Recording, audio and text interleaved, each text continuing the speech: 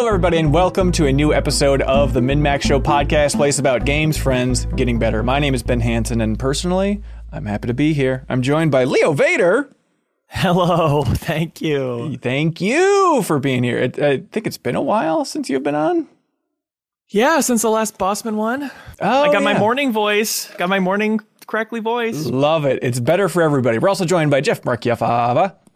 That's me. Wahoo! The new Charles Martinet, everybody. And then Haley McLean.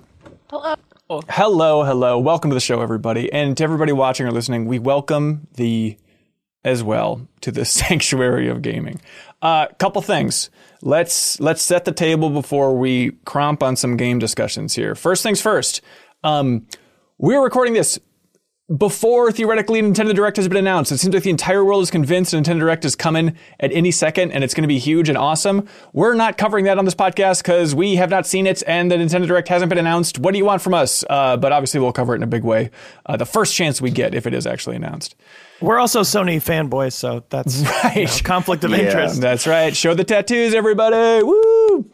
Also, Lies of P and Fae Farm, we're going to be talking about on next week's episode of the podcast when more people have had a chance to jump in and check those things out a little bit. And then last bit of table setting. Again, and this food is steaming and juicy and ready to be eaten. And by food, I mean games. We're going to eat some bites, everybody. BYTES. The point is, Trivia Tower, everybody. The next episode of Trivia Tower, I want to give everybody an extra special heads up that is happening Tuesday, September 19th at 6 p.m. Central. This is our community video game trivia show where if you support MinMax at any tier on Patreon, even the $2 tier, you can jump in, compete in game trivia this Tuesday, September 19th. Mike Mignotti from James, Giant Bomb, and Games Beat. He'll be joining us on the show as the special co-host. But this is a very special episode of Trivia Tower where this is the Grand Round. Wow. Still got it, everybody. Which means if you are the last person standing in game trivia, you will win $1,000. No jokes. $1,000 to the grand prize winner. Last person standing. So jump in, compete your butt off in game trivia. Help support independent games media at the $2 tier. And that can be yours if you have the skills. Also, though, if you make it to the third floor, you will automatically win a code for the making of Karateka, the game we talked about last week, one of my favorite games of the year. And then also we have more codes for Curse Crackers if you make it to the top 5. So a ton of game codes to give away, literally hundreds of game codes to give away. You get to choose what you want, but a lot of prizes in there. So you can help support the show, jump into the $2 tier, a bunch of other benefits, but also compete in Trivia Tower. Enough of the plugs. On this episode of the podcast, we're going to be talking about Starfield. It's been out. We've been sitting in it. We've been flying around inside of it. We're going to revisit it, unpack it a little bit more compared to the episode from a couple weeks ago. Then we're going to be talking about Nowr Play With Your Food. We're going to be talking about the Crew Motorfest. We're going to be talking about, Leo, you're telling me this game is called Wayfinder. Yes, I've quadruple checked. You've gotten it wrong every time. You better believe we're going to be talking about Wayfinder. Goodbye, Volcano High, Super Bomberman R2, Gunbrella, Finity, and then a little twist, Final Fantasy VII Ever Crisis. Get ready for some dorkitude, everybody. So a ton of odds and ends. And then back half of the show, we have some great community questions that we'll dive into as well. Jeff, how you feeling, dude? I'm feeling great. Are you? How many hours have you put into Starfield at this point? I think last night it was 56 hours when I started, so probably pretty close to 60 now. Okay. Wow. Love it. I want to pack all this. Haley, where are you at with Starfield? Not nearly as much, like 15, okay. 20. All right. Still warranted. Leo, where are you at with Starfield? We haven't checked in with you at all. I'm splitting the difference. I'm at like 35. Okay, nice. I'm probably somewhere in the Haley camp, maybe a little bit south of that. So Jeff, you're bringing the most home here. I'm also like 4 main missions into the game, so why? It's all been insane side quest stuff. Just I ping pong just from one side mission to the next. I'm like a random do-gooder who just anyone who walks up to me and tells me their problem, I'm like, yeah, okay, I'll go check that out for you. Does it feel like a but the worthwhile problem way to is go? that when you're halfway through helping Joe Schmo over on Mars, you run into someone on Venus who needs your help, and then you're like, well, okay, I'll help you too. And now I just got this huge backlog of people that I need to save, and it's not going well. And some are men, some are women. It's a mess, yeah. Have you been given what seems to be common knowledge now about Starfield of the first playthrough is a joke and you need to get to New Game Plus, and that's when you really play? Yeah, well, I've seen mixed signals on that. Really? I've seen editorials. I've seen hot takes saying, "Hey, just blow through the first time and then do everything on New Game." I almost said New Show. I Plus always say New that's Show so Plus. great. It's so hard not to say New Show Plus. But then I see other ones that say, "No, just do everything you want to the first time." So I don't know.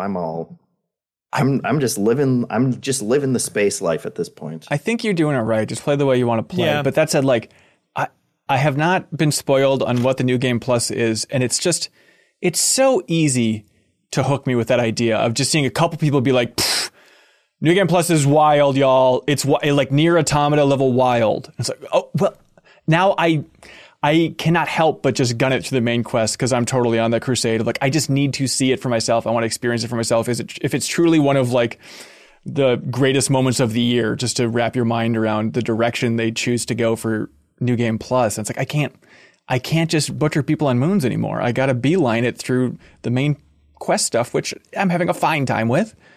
I know it's no one's favorite part is the tough part, the main quest. It serves to take you around the universe to go like, oh, I have other side stuff to do here while I'm here. And then that stuff seems to be giving me the most. So I'm kind of forcing myself not to rush it, even though that impulse is there. And I still haven't spoiled for myself what the New Game Plus thing is. Right. Which I'm grateful for. So I am curious to see it, but I'm also, it's the journey, not the destination. That's right, man. What do you think about this game overall, Leo, since you haven't really weighed in yet? I really dig it. Ooh, okay. It's fun getting a game like this a few weeks early and not having any like outside opinions kind of color your expectations for it, because I put a lot of hours into it before it launched, and I was like, I'm not sure what people are gonna hate about this game. I know they're gonna try. I've seen enough to know they're gonna try, but it seems really, really solid, and I still do think it's beautiful and it's polished. More flaws have shown themselves. The way I see it right now is it's like a game with 100,000 things to do, and like 20,000 of those things are fun. And that's a lot of fun things. that is a lot of value for me. I just like what Bethesda does a bit more than I expected. I was like, I miss this. This is the type of game I do want to sink into. In a similar way to you being in the vacuum of takes, I feel like even now that the internet is filled with takes, I'm just not really seeing too many of them. I see like hardcore defenders in our YouTube comments and stuff, but that's about it. But also it's like, I feel like an anomaly here just because I've never been a big Bethesda fan. So I didn't really have expectations going into it. So I also played this game, and every time I play it, I say, this is a cool game. I like this game. I really like the art. I think it looks nice, and there's some cool things to look at. I'm having a fine time with it. And then I just open a blind in a window for a second and see that the internet has lit itself on fire, ripping itself apart about this game. I don't know, man. It's on Game Pass. I'm having a fine time with it, and the art's cool. I'm happy with it. I know. A lot of I was listening to the previous Min-Max conversation about this 2 episodes ago, where a couple people were not as hot on it. And I didn't disagree with any of their criticism, really, except for one thing I might get to in a minute. But it's like, yeah, the flaws are there, of course. The stealth is, it's not in the game. They forgot to have stealth be a mechanic. They act like it is, but you cannot stealth anything. But it's like, when has a game ever done this many things perfectly? It's kind of a quantity over quality thing, and maybe that's not your bag, and that's totally fair. But I think it's a lot to expect, like every system in a game with this many systems to be totally clicking. Yeah, it does feel like the exact opposite of where the consensus has landed on open world games, where it's like it feels like for the last 5 years everybody's been like, open world games are too big. They put in too many mediocre things that no one wants to do. Right. And like we should hone things in on what's actually fun. And I think this is one instance where like the excessive, like mediocrity of quests and things like that actually works in its favor, because it does build out this massive universe, and you end up focusing on the things that you find fun, and that it, like, all of it just fleshes out not only the universe that you're in, but like your character's personal life. I feel like I'm role playing more in this game than I do in any other role playing game. Whoa. Okay. There's but that idea of it's okay to have mediocre quests if they're just spread over an entire galaxy. Like, well, it's I should say, like, because I'm not talking about, like, I think there are a lot of actually really good and really interesting side quests, and like the sheer variety of things that I've done, and the fact that they're all, you know, like, they're all interesting. Like, it's good narration. The characters are actually way more interesting than like, we usually refer to them as like quest dispensers, but like, I have met so many interesting weirdo NPCs that I instantly get involved in whatever, you know, like, philosophical debate they're having with like some computer. Like, I feel like the stream that I did last week was like the perfect example, because I just went from like one strange side quest to the next. Like, I ended up on a starship where I was like being held at gunpoint and being told that I have to turn off this sentient AI. And so then I interviewed like the AI to decide what to do. And because I was a Ryujin, you know, I worked for Ryujin Corp, because previously I had randomly just like filled out an application and then did an entire interview process to end up as a Ryujin Corp member. But like, the people who were holding me hostage were also Ryujin Corp. So I was able to just like talk my way out of it and say like, hey, just go back to the main, you know, headquarters. You don't want to, I'll do the paperwork. Don't worry about it.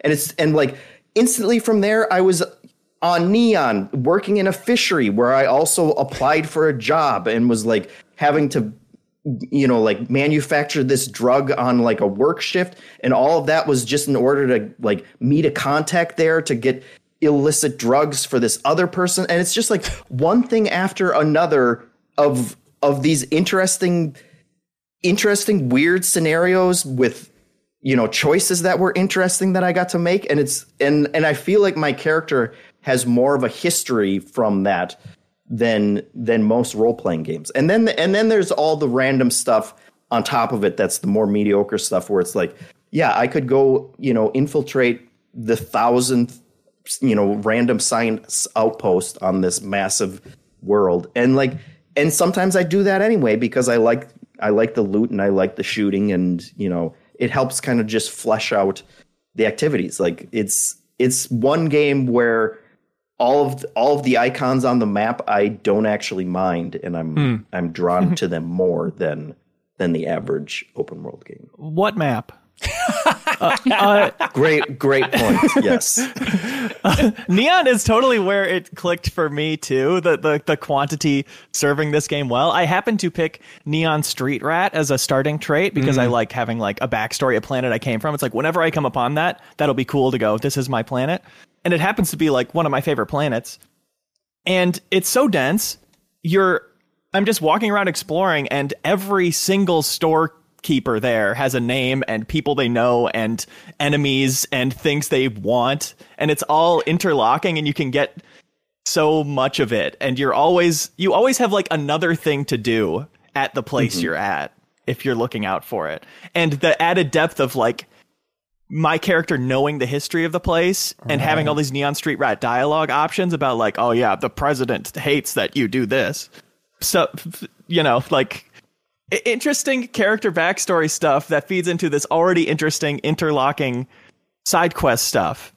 It's like, not every side quest is super interesting, but the fact that there's so much of it really makes the world lived in. And it's sometimes interesting. It's never bad. I feel like the writing has been totally serviceable across the board. There's been like no groaners, nothing I felt like was a waste of my time of the narrative stuff. Yeah. Yeah. With the role playing thing, I maybe should just remind myself of like the path that I chose more often. Cause it's like, all right, the main quest, it's bringing me to Venus, and like, oh, we have to get through these people who worship the great serpent. I don't know how we can get through this blockade around the planet or whatever the hell.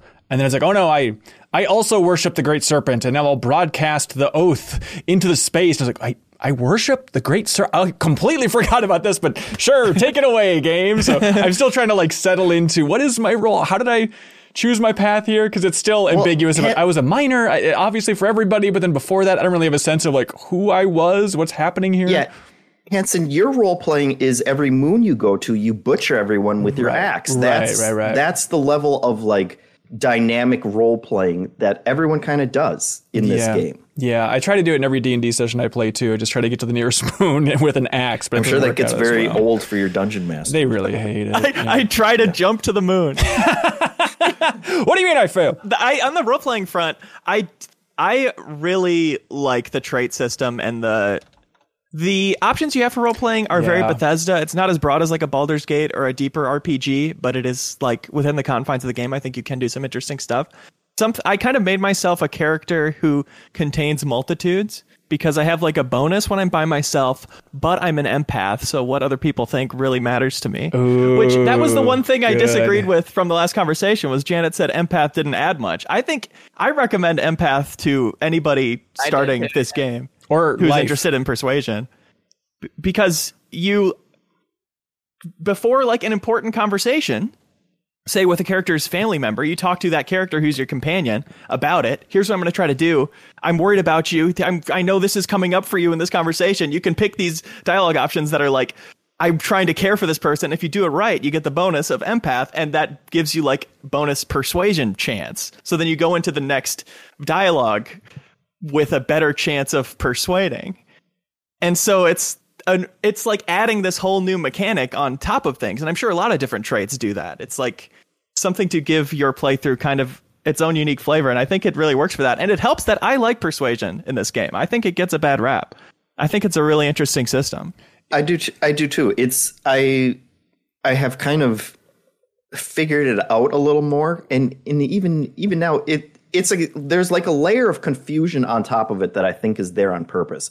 But when you look at it, it just seems like, oh, okay, well, the green ones are you have the highest percentage chance of doing, and it's basically just color coded for how hard it is. But like sometimes if you've talked to them and you understand the conversation and you understand the character, like those harder ones are actually easier because it's going with their mindset. And when you do pick one out and you look at it and you're like, no, I don't think he's going to fall. Like if I tell him, hey, it's okay, I'm just trying to help you or whatever, like he's not going to respond to that. He's going to think that's BS. But if I choose this harder one, like the logic makes sense for his argument. And when you choose that and it works, like it feels really good. I'm not totally sure they do make the decision based on the character's internal logic. From what I've read about it, I think it is actually mostly just random. I mean, with a percentage chance based on... What is my whole life a lie now? I thought the exact same thing you thought until I read some random Reddit post about it, but now I'm not so sure. But I think it's like some people want it to be just, I have this persuasion skill, so I should win this, or it should just say the percentage chance, and I shouldn't have to go through this. But I think the simple gamification that it does, which for anybody who hasn't played it, is just a series of choices that are low risk, high risk to get across a certain threshold of persuading them across maybe 2 to 5 dialogue options. I think it just adds that little bit of you are making the decision based on risk reward, and you're either being too risky or you're playing it just right. And either way, you can feel really accomplished. Plus the way, like with empath or with consumables or people liking you, other ways you can impact that system, or having like special options because of traits you have. Those pop up all the time. I think it adds that little bit of feeling like you did it, feeling like you did the smart thing to overcome this. And honestly, I capped my persuasion at level 2, and I'm not going any higher because I like failing it. Interesting. It's never like, now this guy shoots you. It's like, oh, now I have to do this extra thing for this mission. Like I have to do this dangerous thing while I'm sneaking in somewhere because I failed this persuasion thing. It's like, it creates interesting outcomes. And I would hate if it was just, oh, I have this skill, so I never have to worry about persuading anybody ever again. I automatically win. I like this.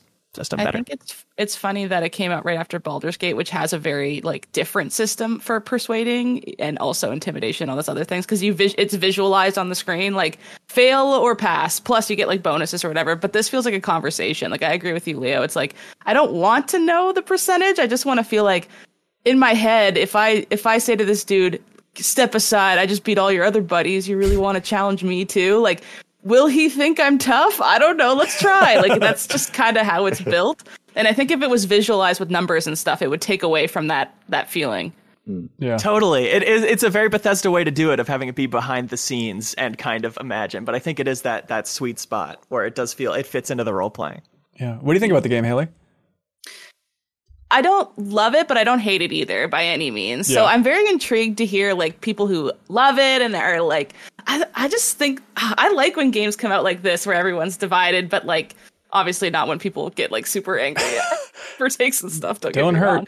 But I just think it's cool when a game can like, some people are like, yeah, it's my game of the year, easy, no problem. And other people are like, I don't get it. What am I looking for? I don't understand. Because then I think conversations get so much more fun, and that's when like you really understand what people's tastes in games are. Because if everyone loves everything, then I'm just like, cool, that was fun. But I want to know like why some people don't like it and why some people like it. I love Bethesda games. I'm like a big Bethesda girly, but I was nervous for this one because I don't like space. Like, I've never been into space. Don't like space? I don't like space. So like, Don't look up. Yeah, you're out at night and you just stare at your feet and shuffle around. I don't know. Like, I think about space games. Like, I should love Mass Effect. I should love Mass Effect, and I Right. just can't get through. Like, I've played the first 5 hours of Mass Effect like 5 times, and I don't know why. I just can't. I just don't like space, and I wish I did. Hang on. Okay, let's create the on-ramp for loving space and sci-fi. Hey, Star Wars, Haley.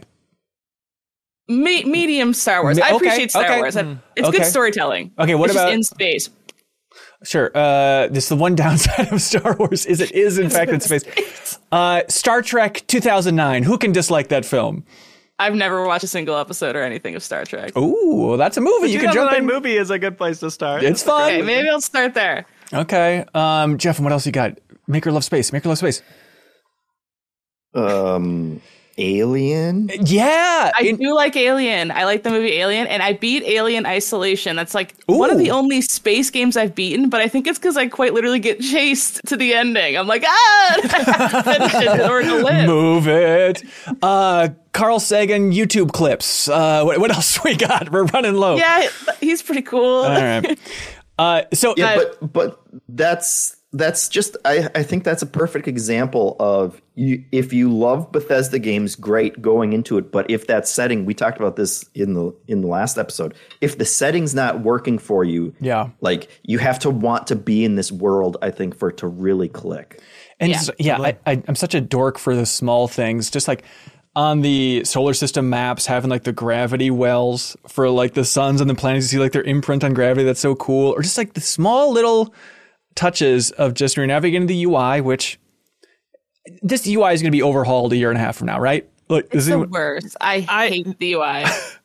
There's already mods for it, and I think what the overhaul is going to be is the like in-game mod support that they've brought to previous games. Yeah, and you're just going to be able to install Star UI from the menu. I love just navigating the menu, not the practicality of it, but I love just like the subtle sound of just kind of like old computers churning, just like that little I love click. that. You know what I mean? Where it just sounds like an old modem or something. It's like, oh, that's such a cool touch. Buzz of the like CRT TV, Right, like that's right. very quiet in the back. It's like I just like put my cursor over things to like hear the sound over and over. Yeah, and I hope like the art director or the art team does like a GDC talk next year or something, because like it's so wild to have a game about space, and as far as I can tell, the game does not contain the color black. Like even like you think space, it's black, and it's like there's not really black in the game. Everything's just always kind of like a dark blue hue for everything around the world, and it lends to like such a unique look. I get people who think that kind of the NASA punk design is boring compared to more extravagant sci-fi, but I don't know, I've never seen it blown out in this way. And I love the big,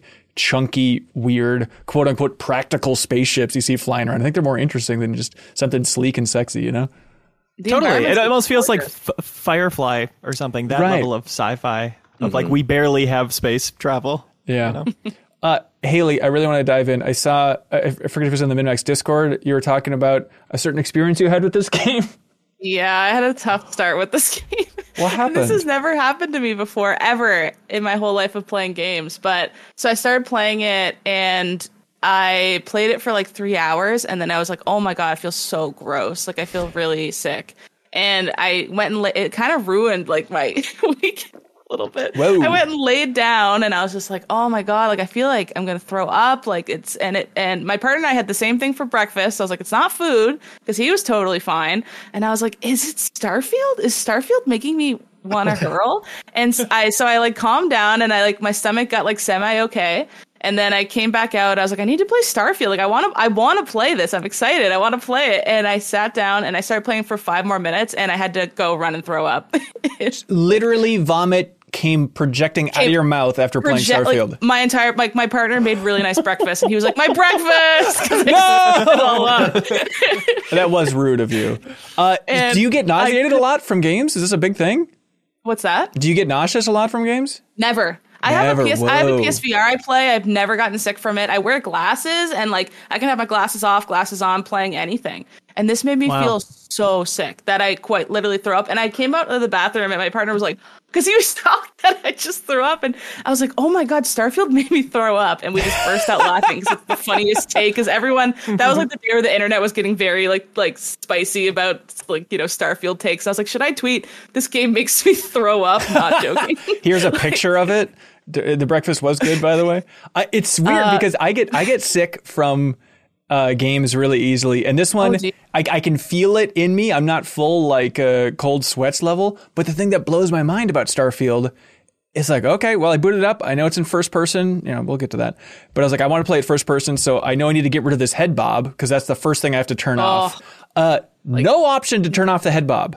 Like you go to like the accessibility menu in Starfield, there are like 4 options and all of it's like, what? This is all you have? Like you think there'd be something. Like my favorite is Resident Evil 4, the remake. There's just a big toggle that's like, turn this on if you get nauseated easily. And you do that and it makes a bunch of adjustments to like the field of view, puts a reticle on there, gets rid of the bob. Like it's wild that in 2023, especially for Microsoft, who's made a pretty big push towards accessibility, like to not have more options in a game this big.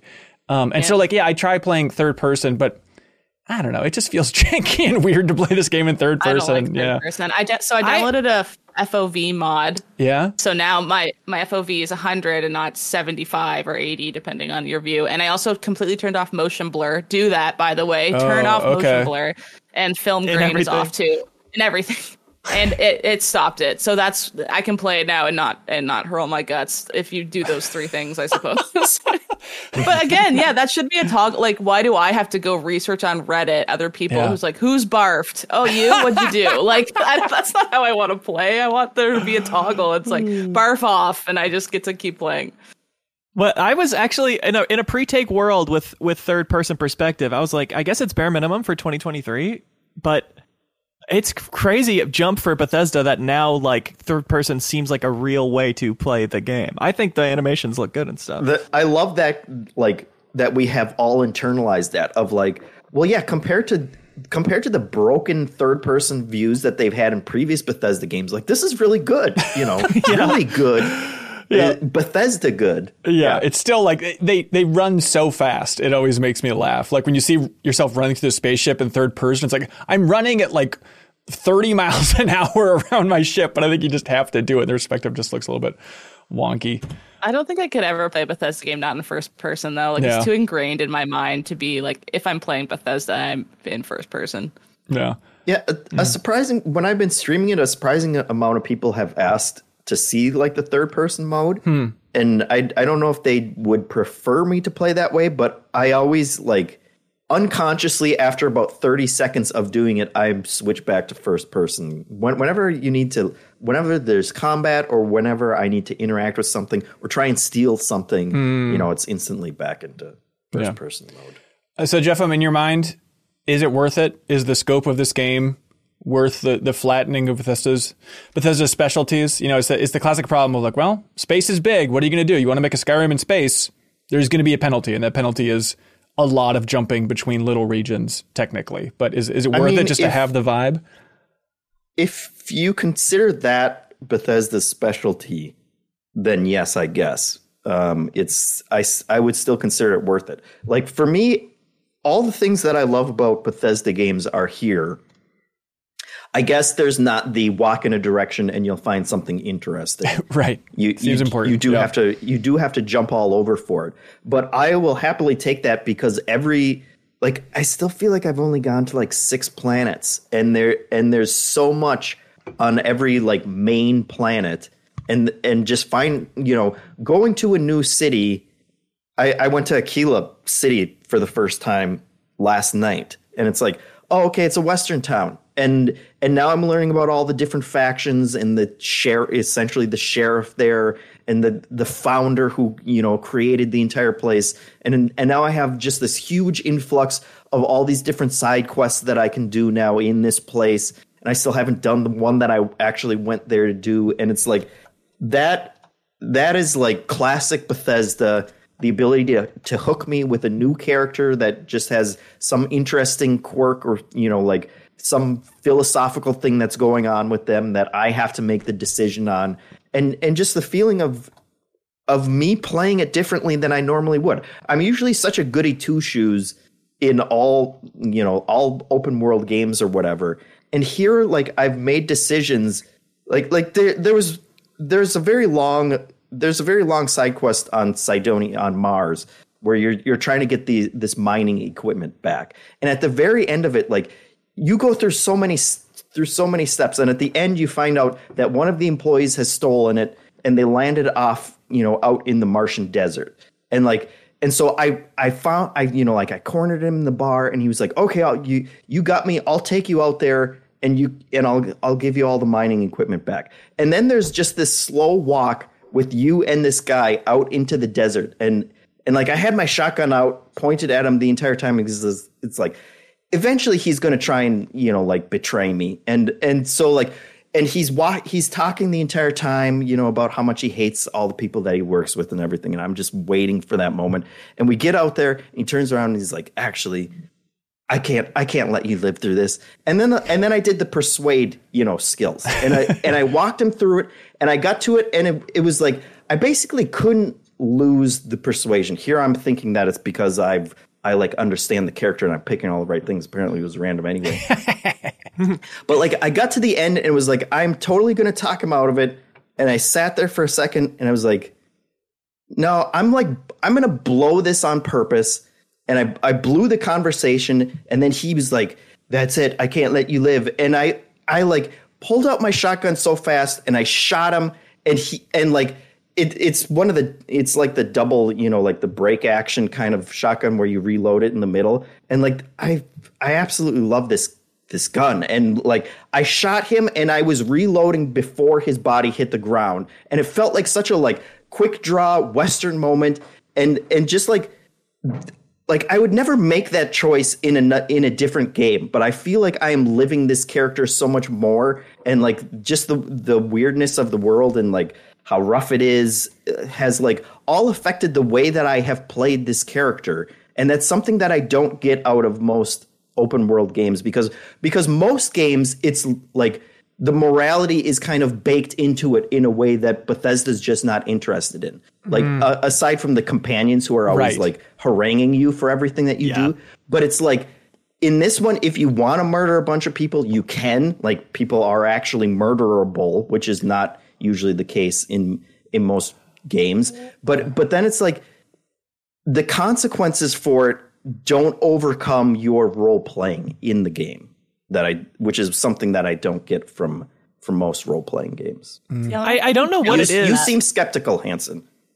Oh, no, I mean, the idea of, I guess Bethesda games, you could always kill people, right? And it seems like Fallout 4, Not Children, is the one where they started keeping some people sacred and stuff.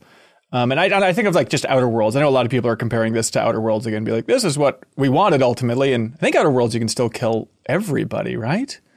No, I think in all these games we're talking about, there are lots of main characters that just go unconscious if you kill them. Gotcha. Yeah. Well, then I'm not skeptical at all, and I smiled and nodded retroactively. I agree, though. I normally play such a goody two shoes, and in this one, it's like the pirating just seems too fun to turn myself off of like that whole part of the game. The taking out a ship's engines to then dock with them to then fight them on their ship. There's something so cool to me that got me interested in this game from the like first big showcase they had of it. Of like anywhere in space, you meet a random ship and then you can dock with them and turn it into like this bespoke little combat area in the middle of space. There's something so cool about that to me, and I agree. It's got me going like, how do I build my character so it's canon for me to do some nasty crap once in a while? Because it seems fun. Do you guys think it's the best Bethesda game now? Oh, whoa, whoa. Is it better than Skyrim? I was never super red hot on Skyrim. No. But I ended up playing it a lot over the years with mods. This is probably the most I've liked a vanilla Bethesda game since Oblivion, which I had a huge love affair with in high school, and it's hard to compare and liking anything to the way I liked things in high school, you know? What about where Fallout 76 left off, which I know you were enjoying a lot after the years of its release? Oh, I like Fallout 76 better. I still see it in my Steam library and like, maybe I should just play that, but I should play Starfield if I'm going to play something. It's hard to say because I am the opposite of you, Haley, where I love space so much that it's like, it's hard to divorce that. Man, I don't know. And I have those same feelings of like Morrowind, and which I tried to go back and play through like, you know, backwards compatibility. And I made a character in Morrowind, and then as soon as I started playing, it gave me a dirty disk error and like crashed me out of it. And it's like, there's no disk. What could this possibly be? It's, I'll say it's my favorite right now, but you know, I'm also in the middle of the love affair. So I like how defeated you are. Almost like chapters in your life is kind of what they feel like to me in a weird way. Like I remember Skyrim coming out when I think I was in it's 2011. So I was in grade 12. And I remember loving it so much.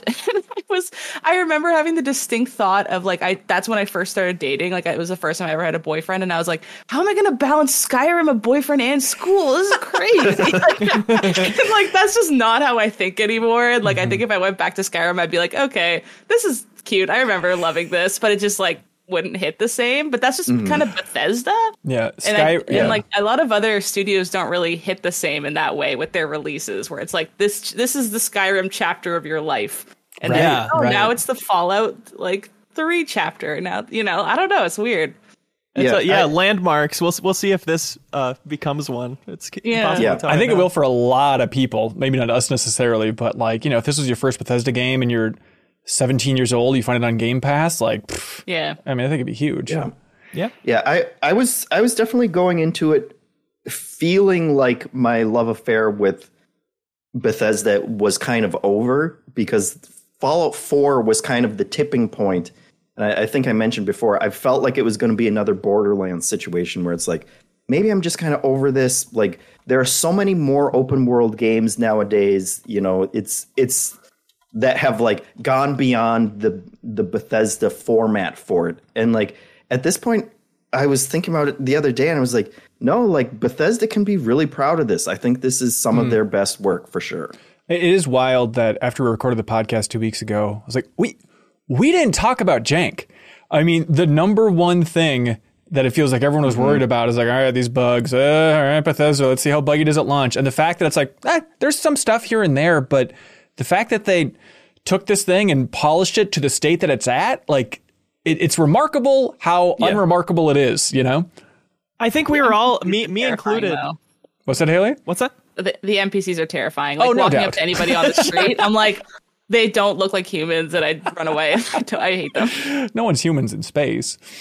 That's true. I going into this, when there was that whatever interview where they were like, yeah, it's going to be on the Creation Engine still. I think a lot of us, me included, were like, well, that's the seal of death.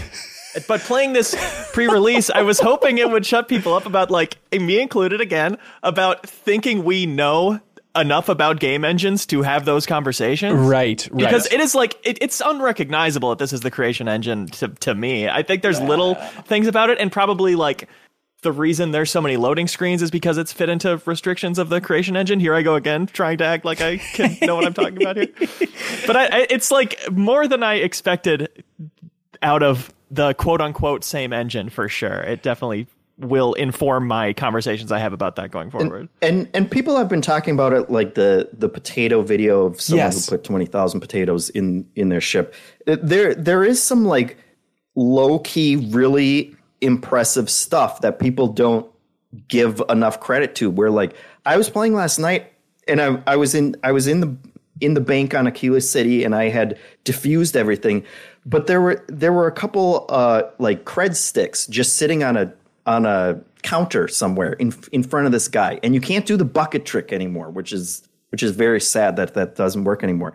But like I went to a room, I picked up a broom, and then I came back and I sweeped them off of the counter, and then I sweeped them all the way down the hallway in order to get them out of the guy's sight, and then I picked them up. And it's like no other game puts that much work into the physics where you can like actually use a broom. You just like pick it up and you can rotate anything in any angle that you want. And it's like, and they don't even explain those controls. Like I knew them because they're in every Bethesda game, but it's like, I have come across so many forum posts that are like, and I didn't know that you could switch the axes that you're working on by pressing the left thumbstick for that. And it's like, no other game puts that much effort in. And the fact that it works, that it like dynamically works in the way that you're stealing stuff and like you need to get stuff out of the views of characters is like so cool. And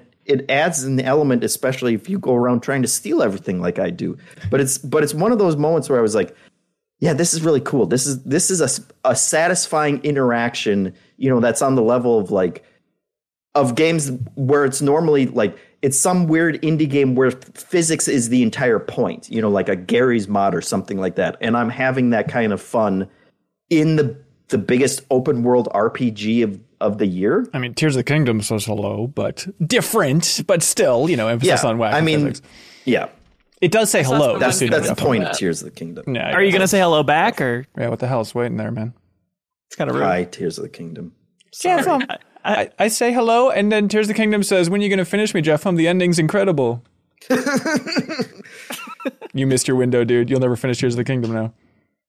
How dare you? Do you think you will?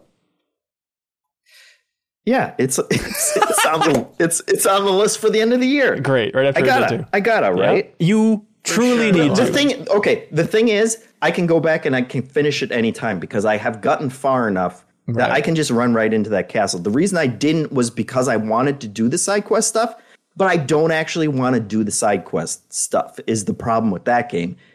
Because it's like, I know that once I beat it, I'm never going to want to go back and collect 10 bugs for the bug guy or whatever. But in the time that I was playing it was like, in the time that I was playing it though, it was like, oh, like I want to keep living in this world and there's so much of this other stuff that I want to do. And I feel like Starfield is the complete opposite, where it's like I can't stop doing the side quest stuff because it's so interesting. Sure.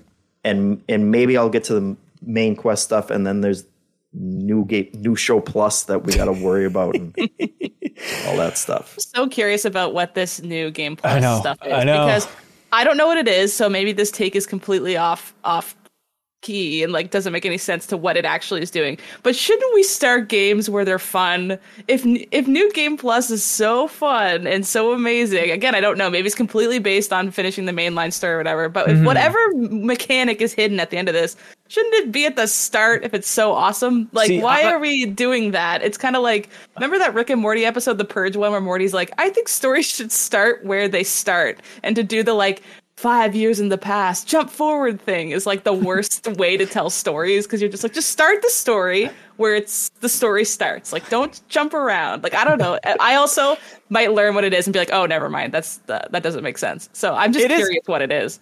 It's especially weird in a Bethesda game and in a game of this type, no matter what. It's like there's no precedent where you expect, okay, I'll beat it first and then there will be a new game plus. Like, you don't even know that there will be, and the game doesn't tell you at all. It maybe should tell you that there's a mechanic later, but then people would be like too inclined to rush through it. But I will say, Backstage Pass chat, when we brought that up, has been pretty much unanimous. Like, you don't need to rush to it. Like, it's actually, that's nice.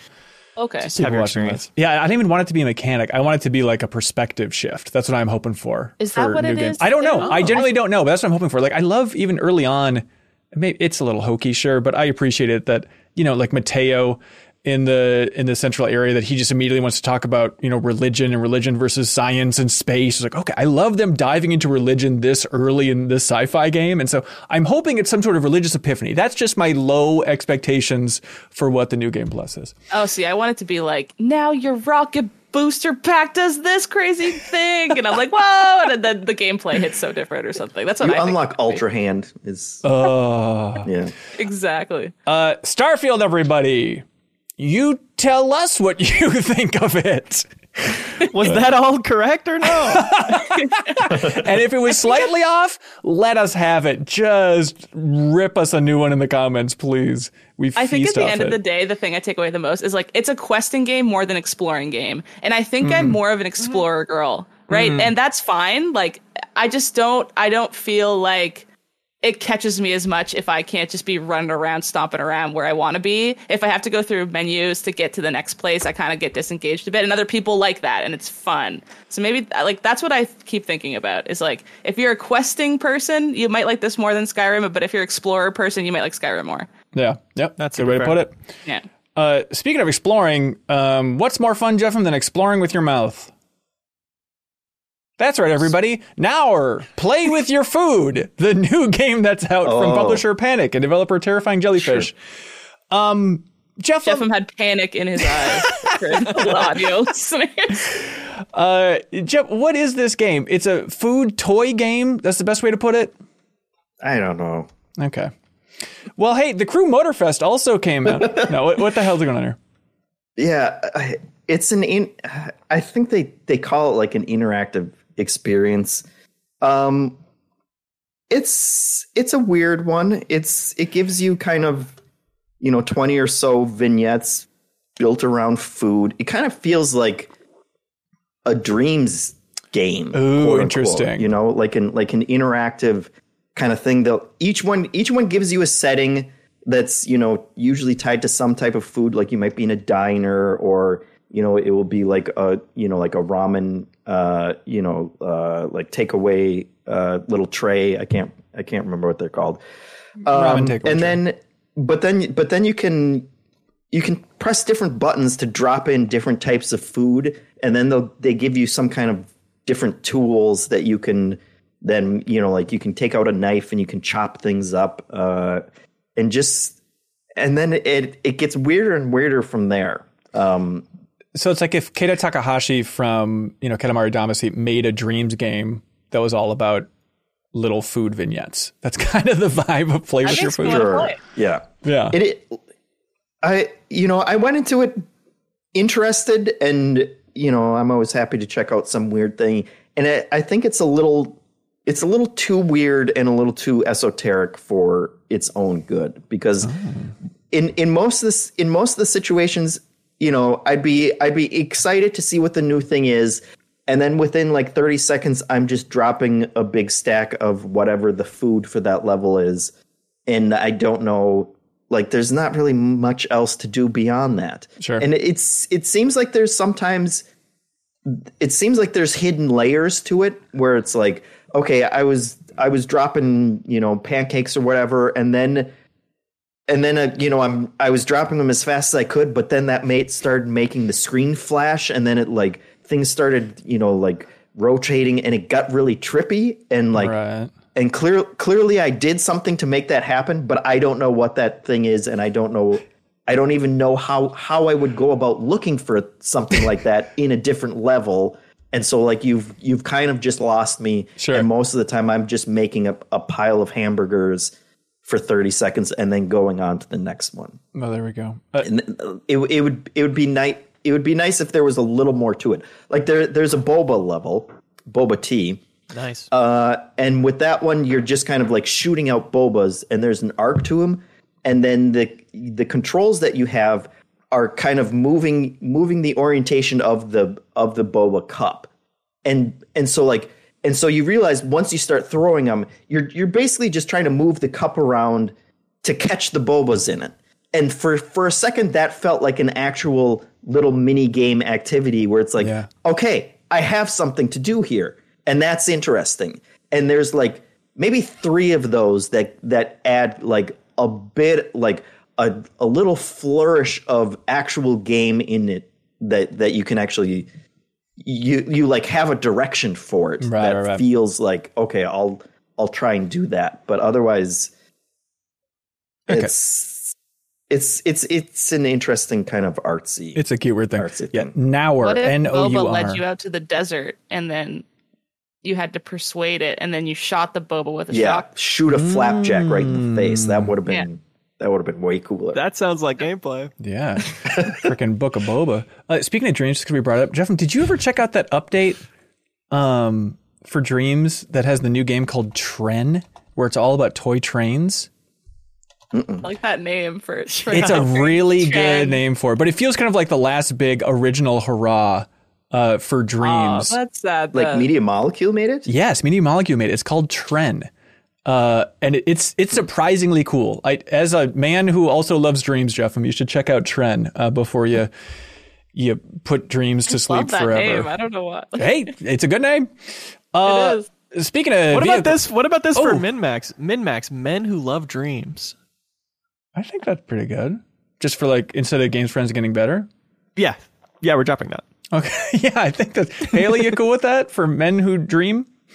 Sure. We love dreams. Love Am dreams. I the woman approving? Look, I didn't want to point fingers, but I need you to just give a thumbs up to us revamping everything for a men-focused podcast. We might sign the motto Haley McLean if that's I dove into a game this week that I've been excited about, and I feel like I'm on an island with how excited I am for this one, the Crew Motorfest. And Jeff, that island is beautiful Oahu in beautiful Hawaii. I'm sorry, I'm watching trends going around now. It's freaking cool. Incredible. Yeah, check it out. My kid's gonna freak when he sees this. Yes, I know. He's obsessed with trains. What are you doing? Don't listen to me talk about Crew Motorfest. Go, trend now. So anyways, the Crew Motorfest, everybody. This is, I guess, the 3rd game from Ubisoft in the Crew series. A series that came out, remember, the whole pitch originally was with the first one, like, you could drive across the entire United States. And I was like, okay, it's kind of like a weird... I don't want to do that. Yeah, but it's like a weird, abridged, confusing, smaller version of the United States. And so the hook with the Crew Motorfest is they're definitely taking pages of inspiration, just whole books of inspiration from Forza Horizon, but... Forza Horizon's so freaking good. Have at it, I say. And so it has a more of a party vibe for the Crew Motorfest. But then instead of trying to do the entire world, entire continent, all this stuff, they're just focusing on the island of Oahu that like Honolulu's on and a bunch of stuff, right? And so I didn't realize how one-to-one it was going to be. But jumping into the game, it is bizarre to look at the world map and it's like, oh, this is just the entire island. And like I spent over a week on Oahu in January, so it felt very tailored to my interest because like, oh, I'm going to recreate our trip in the Crew Motorfest and just drive around the island. Yeah, it was really super fun. I really loved it. Where it's like, basically I turned this game immediately into like the Assassin's Creed Discovery Tour, except treating it like a little Oahu Discovery Tour. Like I just want to go see the sights. I want to go see what's going on and like Hanuma Bay, which is like a great place for snorkeling. Like how are they going to handle this? And turns out they just put a bunch of roads over this beautiful bay that's designed for snorkeling and stuff. So it's like, we'll figure it out later. Or like, there's on Oahu is where they shot the scene in Jurassic Park with the Gallimimus running through the valley and jumping over the log and all that stuff. And I went on that tour when I was there. We have a whole video on our YouTube channel if you want to check it out, showing it off. But it was like, I want to see the Jurassic Park Valley from Ubisoft in the Crew Motorfest. So I immediately drove over there and tried to recreate Jurassic Park there.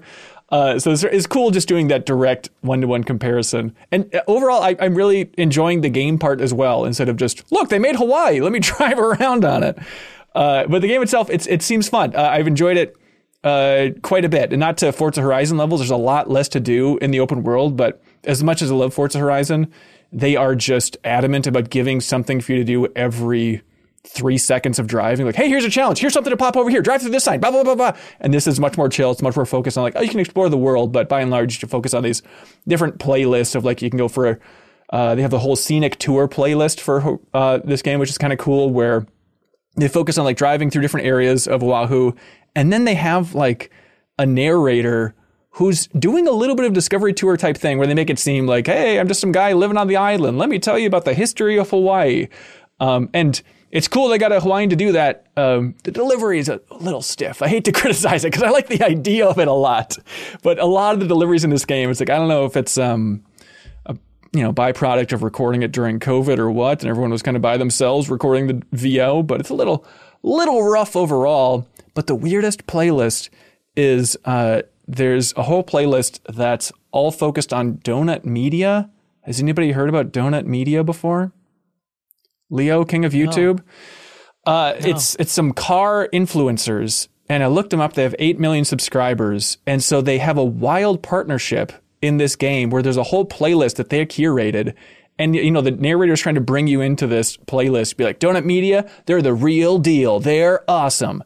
And then you jump in there and it's just like this live action YouTuber screaming at you. And they're trying to do really obnoxious YouTube style edits. We all know what those are like. Where he's like, all right, listen up, you buff horses. This is the wackiest thing. It is ungodly obnoxious. Then you do like these races and stuff. And he's like, they have giant video screens and this live action YouTuber is screaming at you. Then you get away from those screens and then he's got a drone that he follows you with. So he continues to scream at you. Be like, man, I am so pumped for this race you're in right now. And then he's just joke. And then there's like a moment where you're going over a beautiful view in Hawaii and he goes, dang man, what a viewpoint, really makes you think. And then he just keeps... I would just crash. I would just like... into the ocean. It is unbelievable. So like, now you're making me think you're being sarcastic about how beautiful Hawaii is, because you can't just say really makes you think in the middle of screaming 10,000 absurd other jokes. And you like this game. I do, because this is just one playlist that you can do where you can have a YouTuber scream at you. But like, it's bizarre to have a live action component integrated so much into this game where it's like... All right, I guess we're leaning into this one dude in a big way. But imagine what's like... your whip, Ben? What's that? What's your whip? What's your car? What's my whip? Is this a phrase people say? Yeah. Is that not a thing? Probably. I've just never heard it. Did I make that up? No, I appreciate it. I don't know, some Ford Mustang. I'm not really a car person at all. I just like racing games. I'll just take the default, sir. No questions asked. I'm fine here. But I do like it just because, like, it's got the vibes of Forza Horizon, but there's like a big old boost button, so it's a little more extreme in certain ways and stuff. But yeah, I've been having a surprisingly good time with it, and they do the full Forza Horizon thing of like showing you the line on the track, and it's like the green arrows versus the orange and red to show you need to slow down around a turn and stuff like that. So yeah, they've taken some really good lessons overall. Leo, could I get your verdict on something? Absolutely. Now, let me know if this is on the spectrum of this is Ubisoft being weird or this is me being weird. All right. On the full line here. So let me lay it all out for you. There is a playlist in this game called 9/11 Legacy. Oh, now, no. Hear me out. But again, put it on the spectrum. It's all about the Porsche 911, right? No. Okay. The playlist called 9/11 Legacy. The game was released on 9/11. But Ubisoft thinks they can do anything just because they're French. It's like, what's going on in the world. Okay, but hear me out. The playlist for 9/11 Legacy starts, the first place to go to launch it is in Pearl Harbor. Oh, boy. So is that me just weirded out by this stuff, or is that Ubisoft being weird with these choices? That's weird. They should have enough employees that one would catch that. Okay. Or just one employee with a calendar, maybe. Yeah, who knows? But the Crew Motorfest, it's on, if you're playing on PC, it's on the Epic Game Store, so it's not going to be on Steam and stuff. But I've been enjoying it. I'm going to keep playing it. I do have that moment every time I boot it up where I'm like, I could be playing Starfield. It's like, what? I'd rather be playing Crew Motorfest, I think. It's much easier, simpler popcorn fun that I'm having with Starfield, at least right now. But I don't know, an extreme sports game with an annoying sense of humor, that's pretty cringe. I wouldn't like that in public if I were you. It's weird because you love Ubisoft games. You weren't gaga over Forza Horizon, but you love Riders Republic. Do you think there's any world where you could get into a game like Crew Motorfest? No, it Yeah. makes all the difference for me. The lack of cars. Being on a bike is just much more a fantasy of mine. Downhill biking, it's stuff like that is like a lot more thrilling to me than, I don't know. I drive in real life and I drive exactly like the game. So what would I even do? Yeah, exactly. What if I told you there's boats in it though? I'm listening. All right, there So, we like, go. Are you cars, trying but to get him to kill this game for you, Hanson? What are you Yes, doing? please.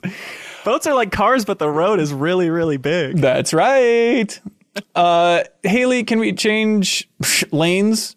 You guys? Nice. I want to hear about Goodbye Volcano High. This was the Yeah. game that it's been a couple like state of plays, and it looked like a sensitive story about growing up, but it's a bunch of dinosaurs in school. Yeah. It is cool.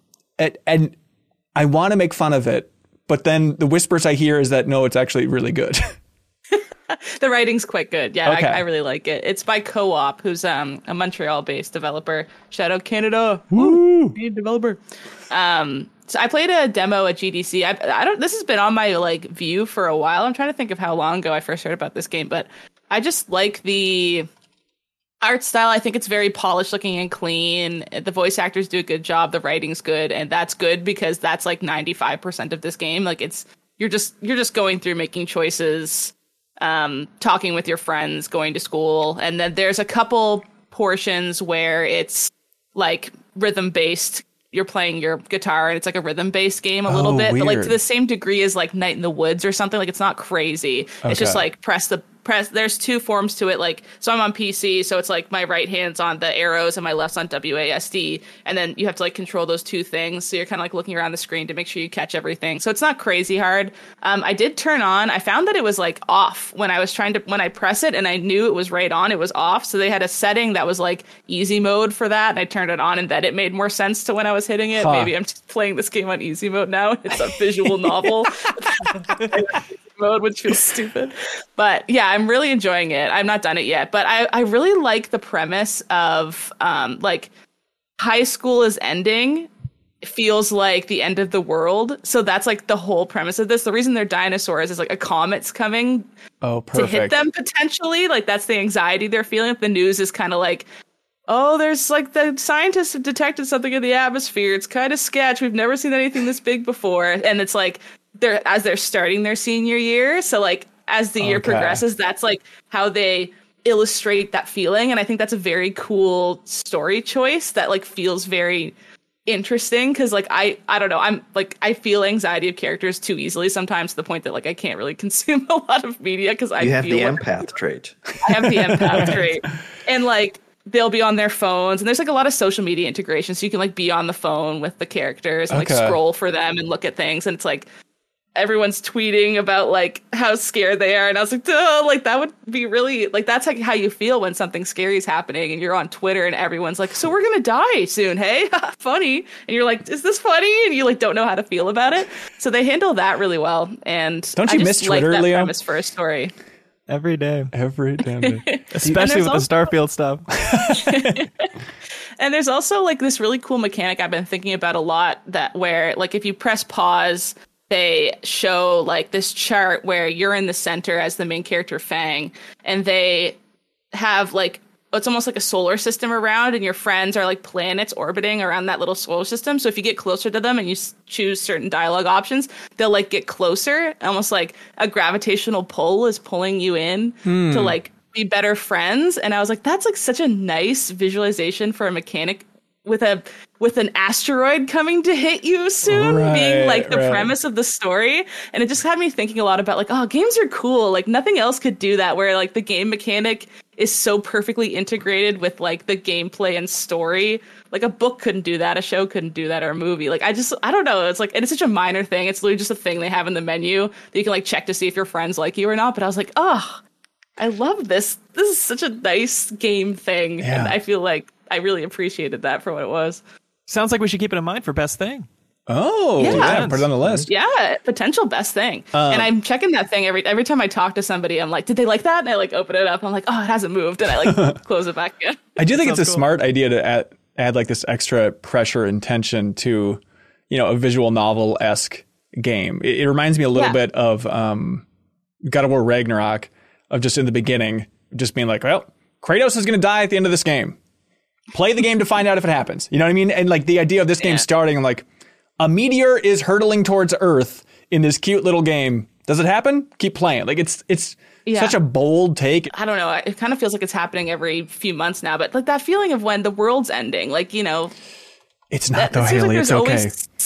It feels like there's always something they're like, well, climate change, like what, you know, like you're like, oh, are we going to be able to have kids who live in a world that we like the world is horrible, full of hurricanes? I don't know. And you kind of just have to ignore it because you're just living your life. Like this game's kind of about that weird feeling where you have to engage with those thoughts every day because of social media and like try to ignore them and just be yourself in high school. Like, I think that's a very cool premise. Does anybody else ever have anxiety dreams about graduating high school? Like still? Not graduating, but just like being in high school. Being in the building. It's probably some death analogy because I feel like I died once high school's over. I was like, what's the point? No, but I'd say once every 2 months, I have a very intense dream about like dreading graduating from high school. It's like, oh, it's all going to be over soon. Okay, here we go. And I'm supposed to make this video about my senior class and I can't. I'm running out of time. Like it just happens all the time. It's really freaky. Did you peak in high school, Ben? No, I'm peaking right now, Haley. Goodbye, Volcano High. That's cool. I'm curious to hear how it ends. Let's see. Wayfinder, Leo Vader. This is you. You're on deck, kid. This is a game that we talked about during the Summer Game Fest episode of the podcast months and months ago. But this is the one that we're like, oh, I guess it's an MMO or it's online action RPG is the best way to put it, I guess. It feels like an MMO. It's an MMO light. You can tell by the combat that it's an MMO. You know, there's a certain way of hitting enemies that only MMOs have because it feels so outdated. Like they react so little. But the stuff that is not MMO about it, I'm really digging. I don't know. There's cool twists to the combat and things like that. And the player housing, I guess, is an MMO thing. And I'm enjoying that too. But it's all a little light. I like what it is right now. Nobody has to rush to do it. It's like, it's going to be free to play. You have to buy the Founders Pack now to get in early. It had a super disastrous launch for weeks, and it's still pretty buggy. But the pros of it, I love a game where I'm carving my own path, and I feel like I have my own playstyle, and this game's cool for that. You're not as worried so much about loot impacting your playstyle. It tweaks it in little ways, but it's kind of in the background compared to leveling up your character and leveling up your weapon. You get a weapon once, and that's just your weapon. You're not finding different versions of it. You're getting the same one, and you're leveling it up to be able to, like, buff it more. And you can make interesting combinations. And right now I have this brawler character, who was my favorite when I played it early, and I still love, who has this mechanic where she's showboating. You can do a quick punch, or you can do a punch and hold it, and she'll pump up the crowd before the follow-up punch, which does more damage, and you have like extra resilience while you're showboating, so you can be like blocking attacks while you're doing it. And that mechanic feels rich, and it's normally combined with heavy weapons. That's what you get by default, this big axe you're swinging around. But I was like, I liked the gun from that I was using when I played this other character I have access to because I started with that character. Let's try this brawler plus a gun. And then it's like, oh, it feels a little weird to have a gun on this character specifically. Why don't I just switch the skin on it to a crossbow? And so it's the same mechanically, but I'm like making my own version of it. Yeah. And then combining those two things, which have their own mechanics. Like by picking a gun, you have this new thing to think about called Eagle Eye, where the more shots you hit, eventually you'll get a little pop-up of like a critical point on an enemy. And if you shoot them right in that point, then you get this get to bank a special move you can do whenever that does extra damage. And it's like combining different mechanics that each sound fun to you, making your own unique playstyle based off of that. And that's been really rich to me so far. And I can't say that a ton of those combinations are super fun. I haven't tried them. I can say I found one that's really cool for me. Yeah. And there are probably other cool ones in there. That's cool. Yeah, it's it's from Airship Syndicate. Who is like some former Vigil Games, Darksiders talent. They made Darksiders Genesis, that isometric game. Remember that? Remember when there was like that isometric Darksiders action RPG? But then they also made Ruin King, that League of Legends RPG. And I don't care at all about League of Legends, but that game was cooler than people gave credit for. And then this is published by Digital Extremes, like the Warframe people and stuff. So they know they're online gaming. So rough launch, but feeling optimistic about once it fully comes out free to play and all that fun stuff. Yeah, I mean, obviously, since I'm playing it, it will be a flop and crash. Yep. And I'll enjoy it while it lasts. Yep. But I think What's Here is cool. It's a great, just like podcast grinding game. Yeah. And the way they handle the loot, like I talked about, with not having to worry about getting a new different version of the same weapon and constantly being in the loot menu, buffing stuff up. It's like, it's kind of more in the background in a way where it's simple to get your power number up. You don't have to worry about it. You can, but it's kind of a mind off grinding game, which I do love because the dungeons are randomly generated. Okay. There's kind of roguey elements, and you can put modifiers on the dungeons you're doing to introduce, again, more different mechanics playing on top of each other. You know, I'm a sucker for that. The explanation is like the world has been taken over by the gloom, and when you're going into these dungeons, they're like memories of the old world. So they're kind of warped, and they're different locations that maybe were slightly real, but they're totally rearranged. And I think there's just like fun lore around why you're getting roguelike-y levels. Yeah. Wayfinder on PlayStation and PC if you're interested in old Wayfinder, or just wait until it goes free to play and see how it all goes. Right. Sweet. Leo, thank you for playing Wayfinder. I thank thee for you having fun doing that. You're welcome. Yeah, I don't play a lot of MMOs, but it's like, Yeah. it's reaching me where I'm at. Huh. Cool. Speaking of MMOs, Super Bomberman R2 ain't one. Jeff, I was fascinated by when we threw that code out of like, hey, does anyone want a code for Super Bomberman R2? You jumped on it faster than the play with your food game. Let me tell you, Leo was there when we did our most anticipated games for the rest of the year. Right. We did the list where we shoot games. And Kyle didn't even bother to mention it when the release date came What a out. pig. I had to say, excuse me, sir, you're missing one of the most anticipated games of the year, Super Bomberman R2, obviously. R2 Brute? Yeah. I saw that in the epic clapbacks against Kyle Hilliard compilation. Yeah. The reason I was interested in it, there was only one reason I was interested in it. Yeah. And I only chose it during the anticipated thing because I didn't have many games, honestly, by that point in the list. Now you're pot committed, dude. But the reason I was interested in it was because it has a level editor, and they were doing an actual integration of it where, you know, people create levels and share them, and they would supposedly curate it so you could have all these different Bomberman levels. That's all I want. That sounds like a great addition to Bomberman. I never understood with the old Bomberman games why they'd would bless you with 8 levels that you could play, and it's like, this is the entire game. Just give us a ton of different levels that you can play classic Bomberman in, and I'll be happy.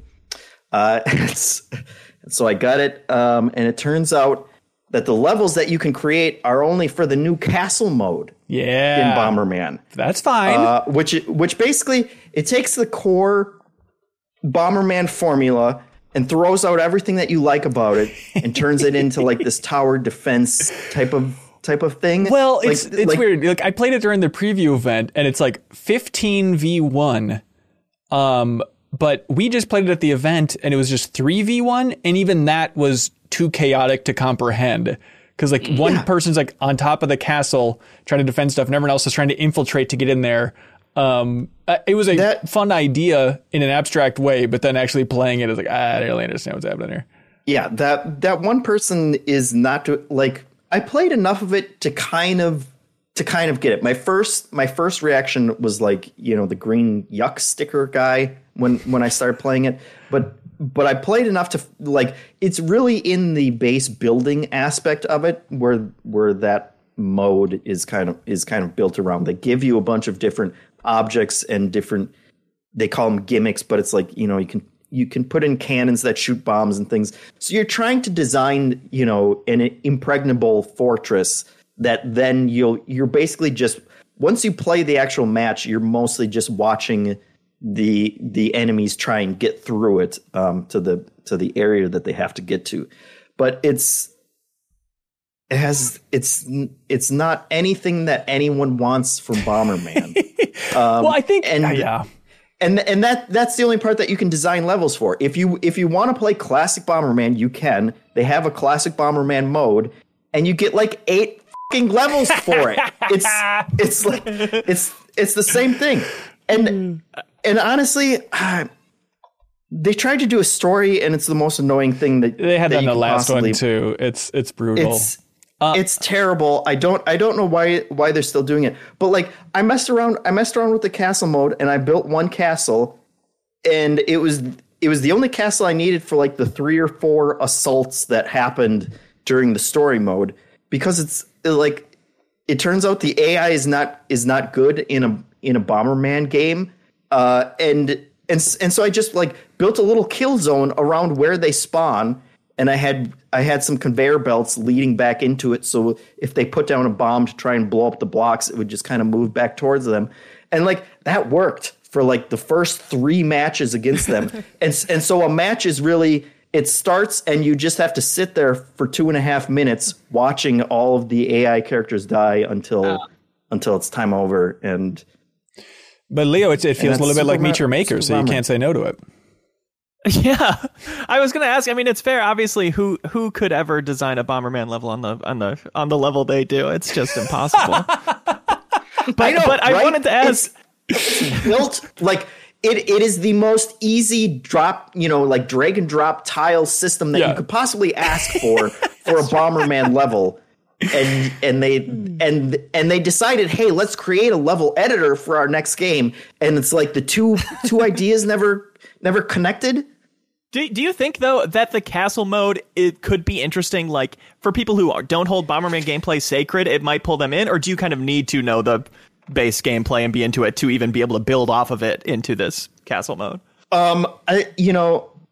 I think there could be a small Leo Vader-like community that could really get into it and have a lot of fun, like designing the levels. And if you're playing against actual other humans that could potentially be good at like figuring out your gimmicks, then that could be a fun thing. Part of it is definitely me and what I want from a Bomberman game, but I also don't feel like I'm in a super small niche of Bomberman players who just want core Bomberman gameplay. That's the problem. It's the problem with Bomberman. It's like, if you know it, you love it. Like, I love playing Bomberman multiplayer. I still think it's a blast. And it's like, what do you do with the Bomberman franchise? It's not Bomberman Act Zero. It's not this elaborate thing that they're, Konami's releasing and trying to sell for $50.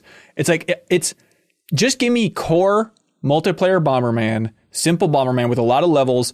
Give it to me. I'll pay $5 to have that every generation. You know what I mean? But like, it's such a simple idea. Charging more than that seems insane. Yeah. I actually have it. I actually have the answer. Yeah. Bomberman.io.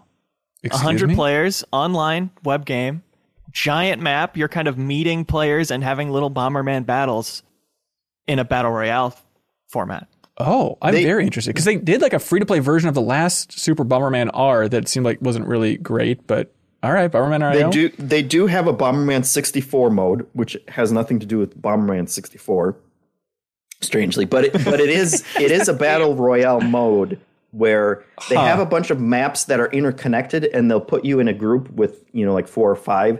And then once you fight in there for a certain amount of time, and then once that time is over, if people are still alive, there are like gates that you can then go into different, coordinated, like sectioned off areas and then fight in those. And they eventually funnel everyone together. But that has one map. Okay. Okay. Right. So. Bomberman R2. Jeffem says, run, don't walk. Pick it up at your local GameStop. I assume you're never going to play it again, Jeffem? No. Okay. Hey, Haley. Okay. No. Honestly, like the fantasy you kind of mentioned, but the fantasy Bomberman game for me would be hire someone who's really good at pixel art. Like there's plenty of amazing pixel art artists out there. Hire one who can make like really good classic Bomberman with like really smooth animations. Yeah. And just make a 2D one. Put in as many stupid power-ups as you can figure out how to do, And then just give a bunch of levels and maybe do a level editor for the actual Bomberman arenas that we want to play. And then you have the perfect game. I would pay $40 for that. Who wouldn't? I got bad news for us. The meteor has hit our high school, ladies and gentlemen. We are now irrelevant and extinct because a Nintendo Direct has been announced for the same day this podcast is releasing. Darn. We have truly failed as a species, and I'd like to apologize for this antiquated, now pointless existence of a podcast. No, hold up. We can do like generic takes that will apply no matter what. Coming back, you guys? Looking cute. Looking cute. Yeah, I'd like the length of it. I felt like it had a good pace. Yeah, the snaps sounded snappier. Hey, Haley, can you talk about Gunbrella? Yeah, I love Gunbrella. Sweet. This game was super cool. Yeah, we talked about it a little bit before on the podcast. Credits. Whoa, nicely done. Yeah, I beat it. It's by Doinksoft. So I didn't really know their games before this one. Kato Roboto, I think, was their most well-known one after that. Right. It's like a black and white pixel game, kind of looks Undertale-y sort of vibes. I guess that's every black and white pixel game if you think about it. But it's so they're actually a subsidiary Devolver. I guess Devolver purchased them at some point in the past. And Punk Noir is how they describe it. So it's a side-scroller pixel shooter game, and kind of if you could just boil it down to one thing, it's like you have a Gunbrella. Smart. It makes it fun to get around. The game starts with like your wife getting killed, and then the killer leaves behind the Gunbrella. So it's like this vengeance tale. Is like you use the murder of your wife's weapon to like find them again, to kill them with the weapon that killed your wife, I guess is like the premise. But the story is actually like really intriguing. Like I was quite surprised as I was like halfway through and I was like, I want to know what happens. I thought it was just gonna be like, this is fun. But then like I got really invested in the story, hence why I finished it before. Whoa, yeah. But it's really satisfying to get around. So like you jump, and then if you use your umbrella, it gives you like a dash in any direction you want, which feels really good. And then you can kind of like Peach, Parasol, Mary Poppins drift down afterwards. So then you can like traverse the world in a really cool way. It's kind of Celeste-y, like that dash feature where you can like dash to the left and then like come down and dash again.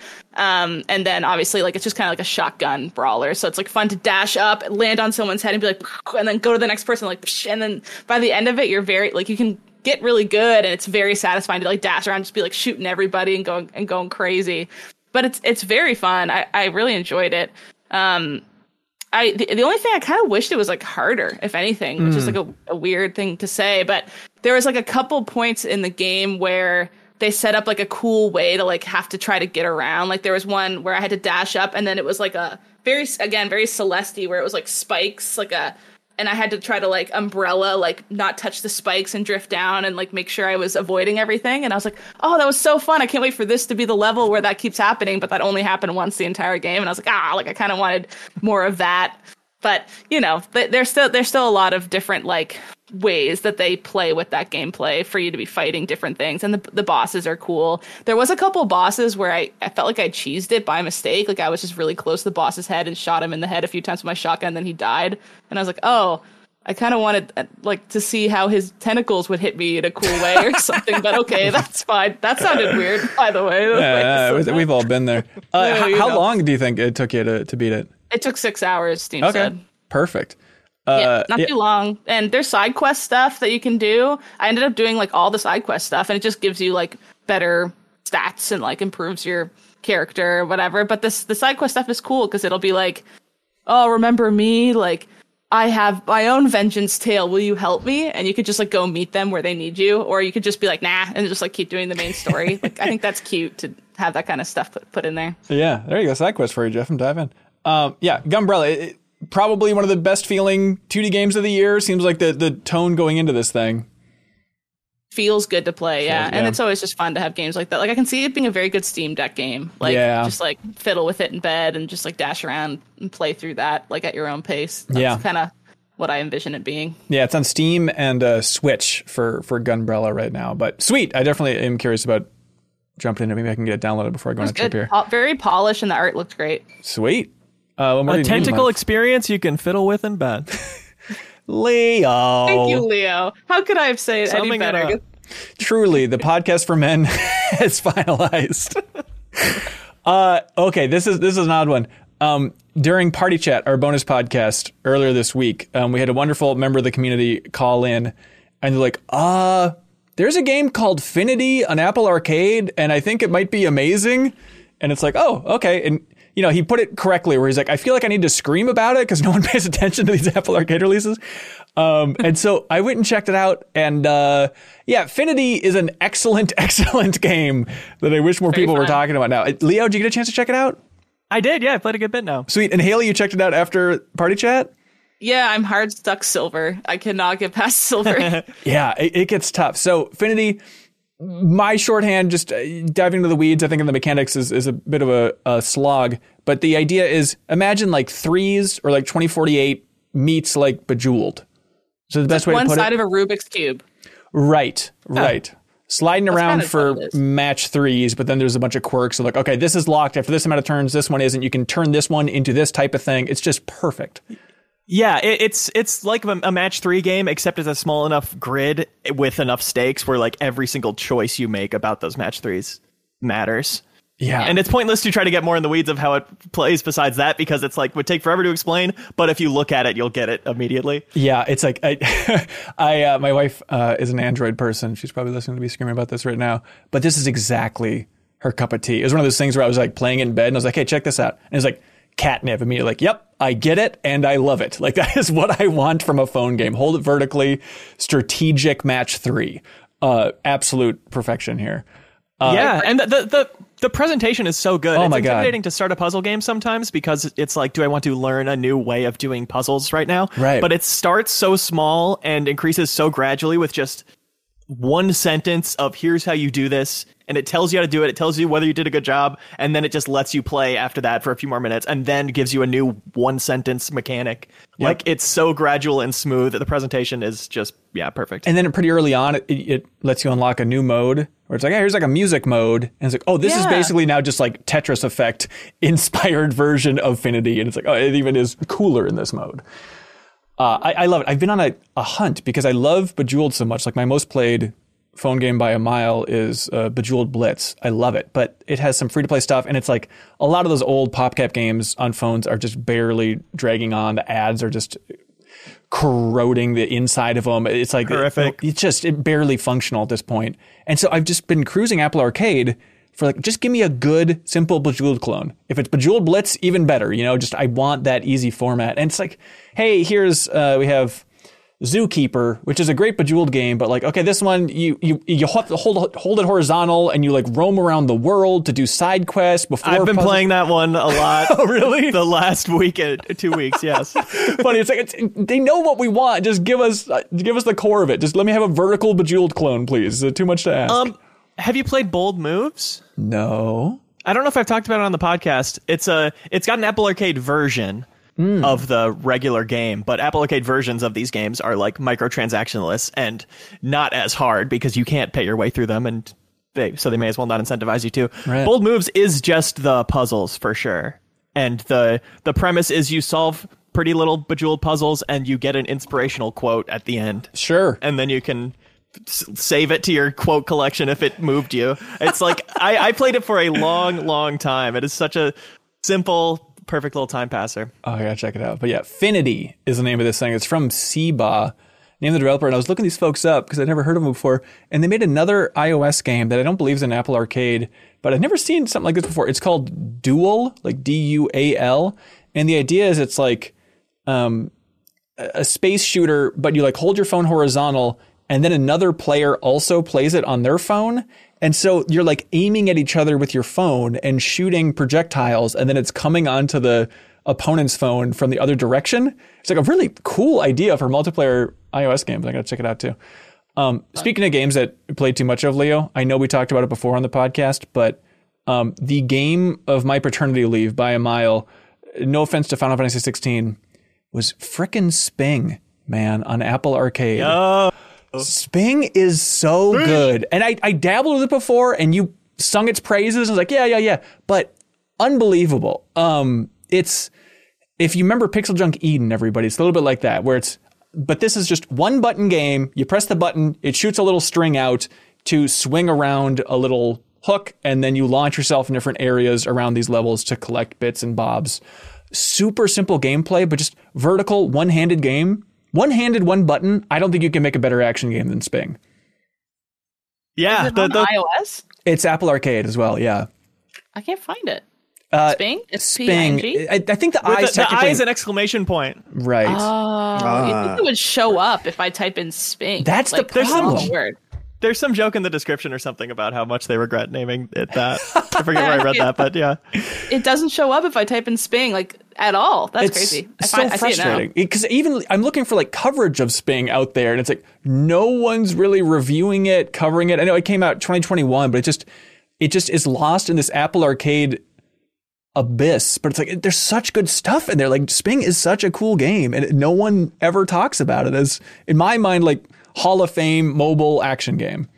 I know. I've beaten like 500 levels in Spang. It's a really good game. And Apple Arcade, yeah, I'll take any opportunity to sing its praises. I think it's a great pitch, and I get a lot out of it for the price. Yeah, and don't write in, you jackals, being missed opportunity with the joke. Leo should have said Sping its praises. We know he all should have said Sping its praises. I intentionally sidestepped that. Jesus Christ. Yeah. So Jeffem could do it.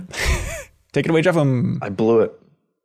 Sping its praises. This guy's got it. And he did the holy hands move after a good joke. He did it all. Yeah, Leo, I 100%ed over 1,000 levels in Sping on my paternity leave. I just did not stop playing it, and there's still so many more that I have to get to. So it's pretty too.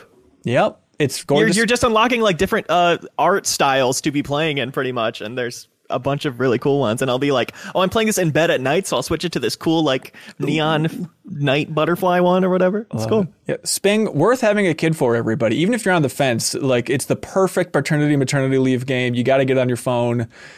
Go out and make more kids, everybody, for more Sping time. I insist. Yeah. But yeah, it's from SMG Studio, and they're out of Australia. And they also made Moving Out. I know Moving Out 2 just released, but I haven't checked it out. But I like that first one just fine. But also on the mobile train. And again, we know this is stupid to talk about mobile games when there's Nintendo games that we're not aware of. We know, but what do you want us to do? We're not time travelers. But you know who is? Sephiroth, everybody. That's right. Final Fantasy VII Ever Crisis is a new mobile game. Jeffem, as somebody who loved Final Fantasy VII Remake, have you seen this? Have you heard about this? No. Tell me. Okay, let me tell you about Ever Crisis. They announced it a while ago. So the idea is it's a free-to-play, not Apple Arcade, free-to-play mobile game for iOS and Android where they're remaking every Final Fantasy VII game. So they're remaking the original Final Fantasy VII. They are remaking Crisis Core that's available now. They're also remaking, before Crisis, our beloved Dirge of Cerberus, the Dirty Dirge. Advent Children, the movie they're turning into a game. It's just everything possible within the Final Fantasy VII universe, which is a strange thing to say. They are remaking it, putting it in chapters in this little mobile game, dividing the chapters up, putting some text in between them to fill some gaps, and then just putting the grossest free-to-play menu in between all of this just to try and entice you to unlock Tifa's, lifeguard skin. Just a lot of just nasty stuff like that. But starting out, like, it is an impressive experience. Like, I like the chibi art style. It feels like a different style of a remake of the original Final Fantasy VII. And you do like the entire bombing run mission from the original Final Fantasy VII and fight the Scorpion Guard and all that classic stuff before then they launch you into the grossest menu you've ever seen in your life, where it's 5 minutes of tutorials of like, this currency does this, and then you can upgrade this if you use this currency over here, and then this, it drains your soul. But up until that soul draining point, it is an impressive little thing. And I do think overall it is a stupid amount of effort that they're pouring into this, and it's going to be sad in 10 years when it's probably going to be unplayable on any device, because it is like a funky, different style of remake for all this stuff. Weird choice. I never would have seen that coming, being a thing they make. Yeah. Well, it's there's a lot of bizarre stuff in this. Like, I saw a YouTube ad for it recently where the ad just says, play the latest Final Fantasy VII. And then it's just a trailer for Ever Crisis. It's like, I guess that's how you bill it, it's the new Final Fantasy VII, everybody. But what's really strange about it, Haley, is they had that PUBG style battle royale in the Final Fantasy VII universe a while ago in mobile that they shut down not too long ago, but that was called The First Soldier. And what's really confusing is this is a bunch of remake content, but then they have a new storyline in Ever Crisis that's also called First Soldier, but it's separate from the other battle royale that they just shut down. However, what's interesting about it is it's the origin story for Sephiroth. Like we've seen, and I'm sorry to go full dorky here, but we've seen like young Sephiroth, like in Crisis Core, younger, but this is apparently his full origin story in First Soldier that it'll take you a little while to get to unlock. But here's the overall take of Ever Crisis. Like I'm not into the free-to-play stuff. I think it's a cool production, but I think the takeaway is if you're a fan of Final Fantasy VII, you should look up the fans on YouTube who are just making full videos of this content, because you can just watch like a 2-hour movie that has like pretty cool animation that's just Sephiroth's origin story. Or the thing that's really interesting is they have little like 10-minute vignettes where it's origin quests for a bunch of different characters from Final Fantasy VII. Like you get to see Tifa, hear me out, Jeffem. You get to see Tifa going into Midgar for the first time, and like she has getting her lifeguard certification. Yeah, exactly. But you get to see like sweet stuff of like Tifa working with Jesse and Jesse teaching her about the mean streets of Midgar. And it's like, that's a relationship you never really get in a big way in 7. You see Cloud's origin story of when he goes to Midgar and reunites with Tifa. And this is deep in the weeds, I understand it, but it just blew my mind because then it's like Tifa says, hey, how about you're a merc, and how about we give you a job with Avalanche? They're actually going on a raid tomorrow if you want to go on it, which I always thought Cloud was reunited with Tifa for a while in Midgar, but the idea that like he gets back to Midgar after some traumatic events, and then it's like the next day, that's when the bombing raid happens with Avalanche. That was a weird detail. And Jeff, I'm not proud of it. They have like an Aerith origin story here where she just really wants to go on a picnic. And it genuinely made me emotional. Like it's a sweet story of her and her mom's, and it got me, man. And so what is Final Fantasy making people emotional? I haven't played any Final Fantasy, but well, there we go. Get emotional. I should. I think if you are a healthy adult, no offense, because it's in my heart of hearts, but if you're a healthy adult and you jumped into Final Fantasy VII Ever Crisis, it would take a lot to make you emotional. But it just feels like here's a new story with my dearest friends from when I was 12, you know? So like, of course that's going to get me right in the gut. And so I definitely want to watch that Sephiroth origin story for First Soldier on YouTube. So God bless everybody who's going through the microtransaction nonsense and hitting the button 6,000 times just to rip these stories and put them up on YouTube. But is this lore that the community's like been really wanting and it's just weirdly in here? Not like craving, you know, it's like, it's a nice little bonus. Sure, we'll see all these origin stories. But the thing that is interesting is Final Fantasy VII is it's in a fun spot right now because of the remake. And I guess I won't spoil too much about the end of the remake that everyone's been talking about. You know, the internet's been buzzing about it for 3 years, I understand.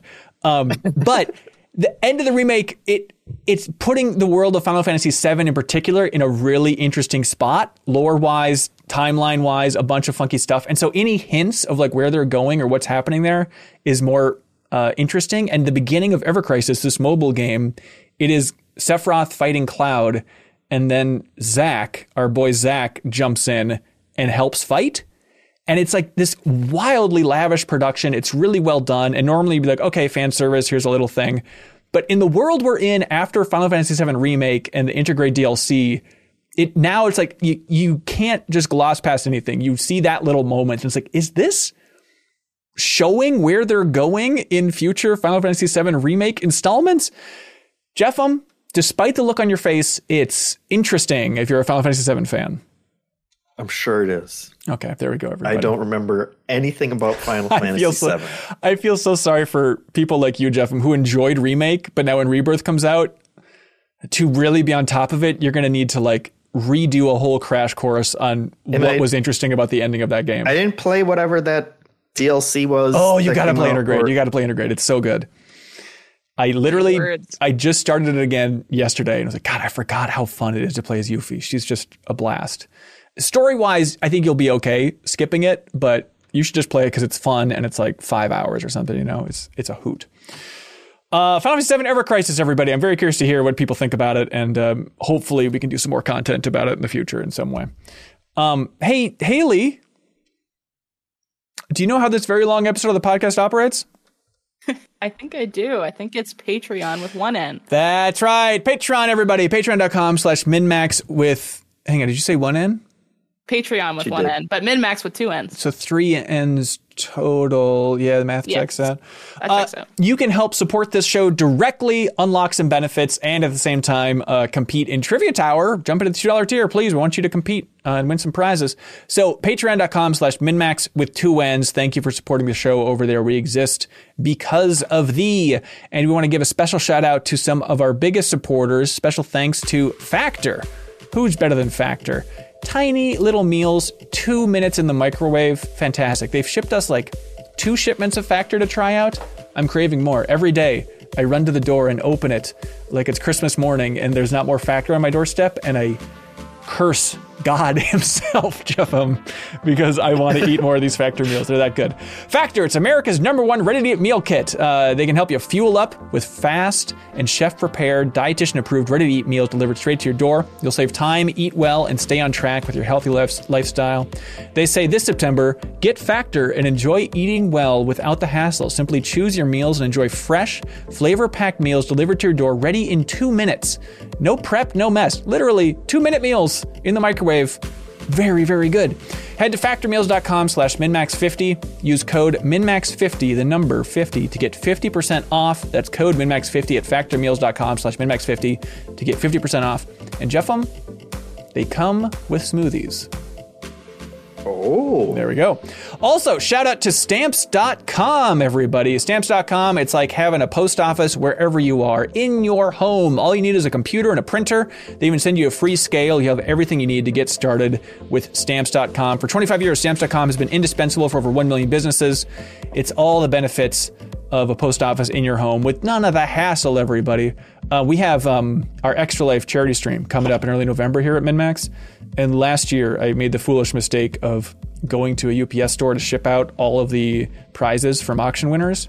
Oof. And it cost over $1,000. But this year, I have learned the lesson, and stamps.com will be the way to go for shipping out this stuff. So if you have a small business and you want to do some shipping, stamps.com, everybody. You can sign up with your promo code MINMAX for a special offer that includes a 4-week trial, plus free postage and a free digital scale. No long-term commitments or contracts. Just go to stamps.com, click the microphone at the top of the page, as we all like to say, and enter the code MINMAX for easy shipping. Also, thank you to Liquid IV, and just thank you to liquids all around the world. We all forget that hydration's important, but Leo, ready to chug his big vat of Liquid IV. There he goes. Can he do the Liquid IV challenge? They want everybody to know that proper functional hydration is essential. Liquid IV is the #1 powdered hydration brand in America. Put it on a bumper sticker. Their hydration multiplier is the one product you're missing in your daily routine. Use it first thing in the morning before a workout, when you feel run down in the afternoon after a night out with friends, or on long flights. Liquid IV. Get hydrated quicker, better, faster, meaner. Yes, Leo?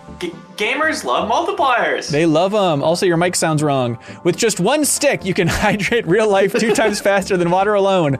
Plus, get essential vitamins and 3 times the electrolytes and as leading sports drinks. Liquid IV comes in 12 delicious, refreshing flavors to get your hydration routine exciting. We get a shipment of Liquid IV, but because Jenna Stieber was filling in when we first got this, it was all sent over to Jenna Stieber's house. And so I know she's been enjoying it, and it just keeps showing up at her door, but she seems, at least in Slack, she seems delighted with the idea of Liquid IV showing up at her house forever. It's that good, everybody. If it shows up at your house, you'll be delighted. They say real people, real flavor, real hydrating. Grab your Liquid IV. Grab your liquid. Real people? Haley, I'm reading the ad copy. It says real people, real flavor. It's made from people. It says fine print, absolutely not made from people's IV drips. Liquid IV, everybody. It's real people, real flavor, real hydrating. Grab your Liquid IV in bulk nationwide at Costco, or you can get 20% off when you go to liquidiv.com and use MinMax at checkout. That's 20% off everything when you shop Better Hydration today using promo code MinMax at liquidiv.com. And, of course, thank you to our dear friends at I'm8bit. They want everybody to know about Jendy Tartakovsky's Primal, the vinyl soundtrack for Primal. Jendy's new show on Adult Swim. The vinyl soundtrack is available in I'm8bit's wonderful online store. Beautiful art. You wouldn't believe how beautiful it is. It includes a double-sided fold-out poster. Great music, great art, great show. Great artist, this Jendy Tartakovsky. And you can use the promo code Return of Chicken Boy. And we all know what a chicken boy sounds like, Jeff. And he's back. He's truly like a chicken. That's right. Return of Chicken Boy for 10% off everything in I'm8bit's wonderful online store under $100. Use that promo code, get a discount. Go check out I'm8bit's wonderful online store because there will be something in there that you will like. If you're a cool gamer or a cool nerd, I promise you'll like I'm8bit's online store. I dare you to check it out and not leave going, God damn, that's some good stuff. True. And help them out. Help support I'm8bit because they help support the MinMax community each and every week by shipping out a prize. If you support us at any tier on Patreon, not only can you compete in Trivia Tower, get access to the Discord, where Haley will give a thumbs up to a picture of your pet, but also you can submit a question to make this show better. We choose our favorite one every single week, and I'm8bit ships out a prize. This week, it is the vinyl soundtrack to a musical story. They'll ship it right to your gosh darn house. So thanks to I'm8bit in 1,000 different ways. All right, community questions. Y'all ready? Woo. Yeah. Woo. Umami Unagi writes in. You know him, you love him. They say, we found out this week that Jeffem has been clocking out of Starfield at 4 a.m. Apparently you were streaming the game and people saw your save time and they were horrified. Yeah, my save was 4:30. Yeah. What's the latest you can remember logging out of a game and how disgusted did you feel with yourself afterwards, everybody? I mean, there have... Go ahead. Go ahead. No, you go ahead. Nope. We all don't want to reveal how gross it is. When I was in Minneapolis, when I was interning with Game Informer, one Saturday I stayed up the entire night playing GTA 5 online. I don't know Whoa.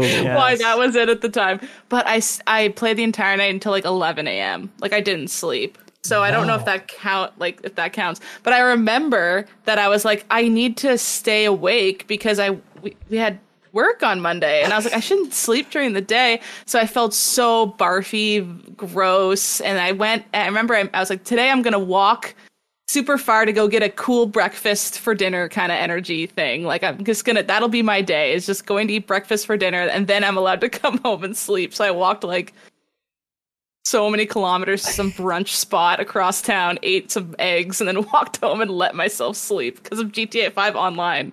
I guess it was worth it at the time. I feel there was a time where it was routine to play GTA online with my friends until 6 or 7 in the morning. It did hit different, like 2016-esque era. Like that was the best era. I'm so nostalgic for that. I had a real love affair with that game, no doubt. Yeah.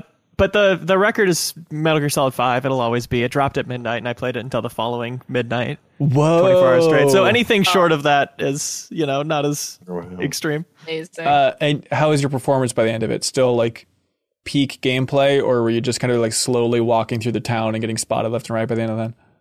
I mastered it. My God. Jeff, what are you doing at 4:30 a.m. playing Starfield? What's going on? Are you waking up? Are you staying up?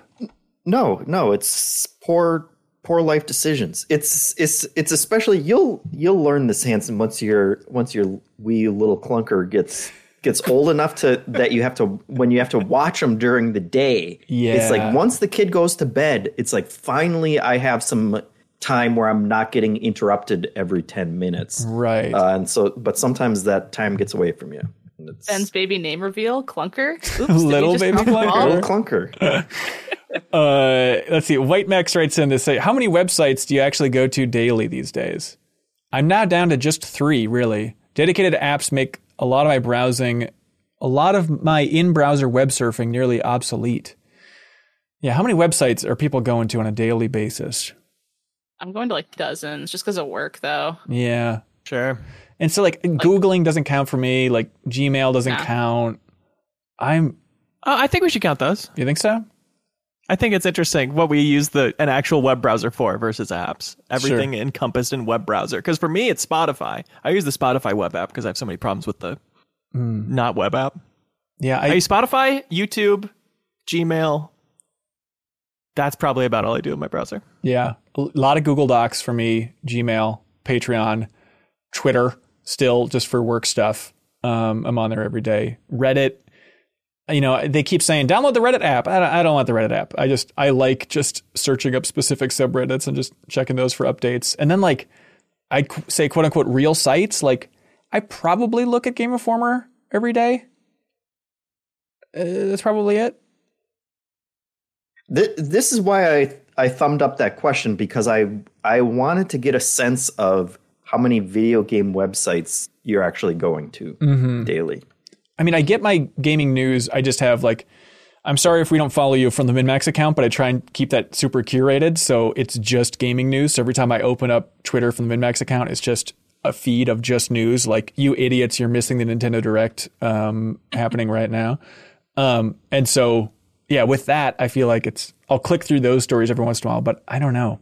I don't really go to a video game website every day for news, I guess. I'm just kind of curious about Game Informer every day. And they have good news and stuff, but good features. But yeah, it's not for the news angle, I don't think. Yeah, I think the only site I go to is the New York Times, and only for Wordle and the other word games that they have every day.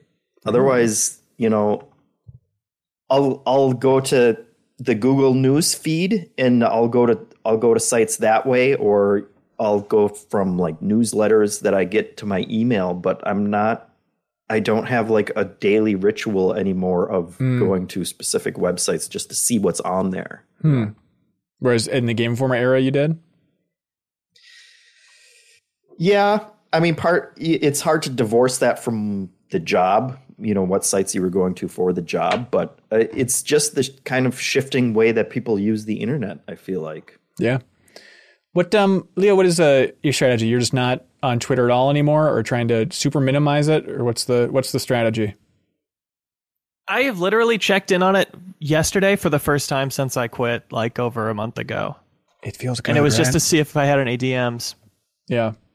Which I then went and did I'll get emails when I get a new DM, because that's all I care about. Some people, it's the only way they can reach me is through Twitter DMs. Yep. So I don't want to close that door. But it's truly, it was deleting the app and waiting to see if I missed it and not missing it at all.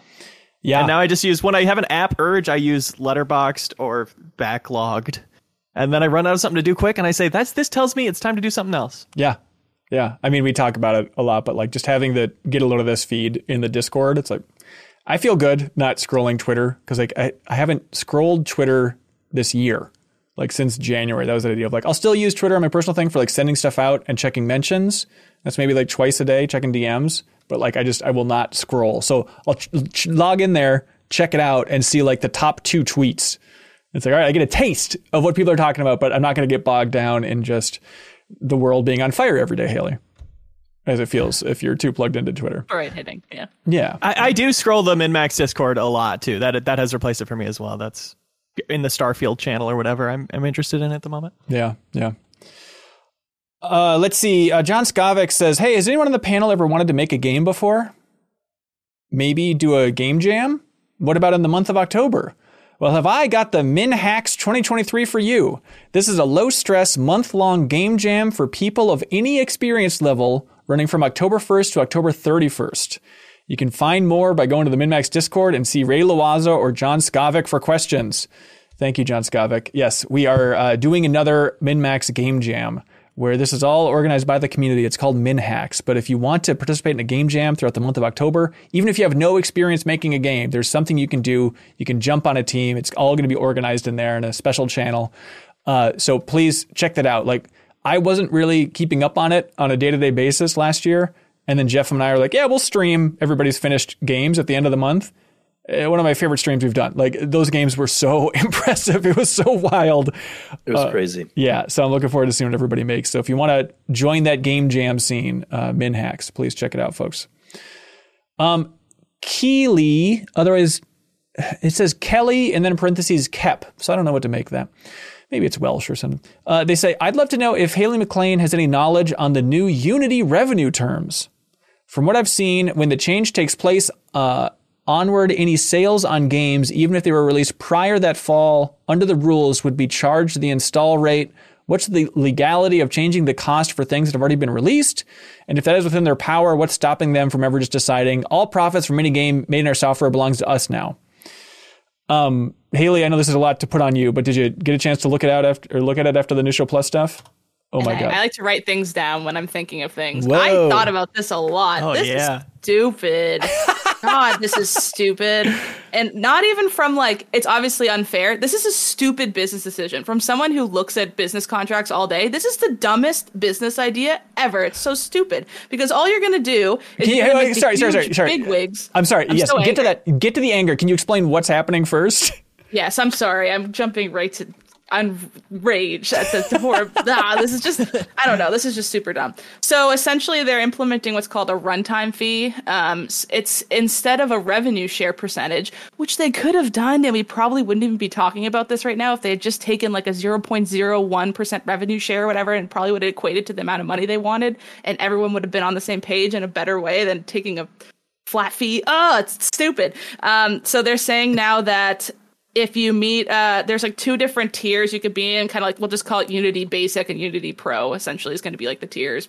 I have other names, I don't care. And if you meet certain thresholds for revenue made on your game and installs, then you have to start paying a flat fee for every single install. So for the lower tier people, it's going to be 20 cents per install. And for higher tier, it's like 2 cents or 15 cents depending. And there's like a window. And they also were saying like emerging markets, so like other countries that like don't have as much like of an industry where this kind of thing would make sense. They're going to adjust those. They didn't say how.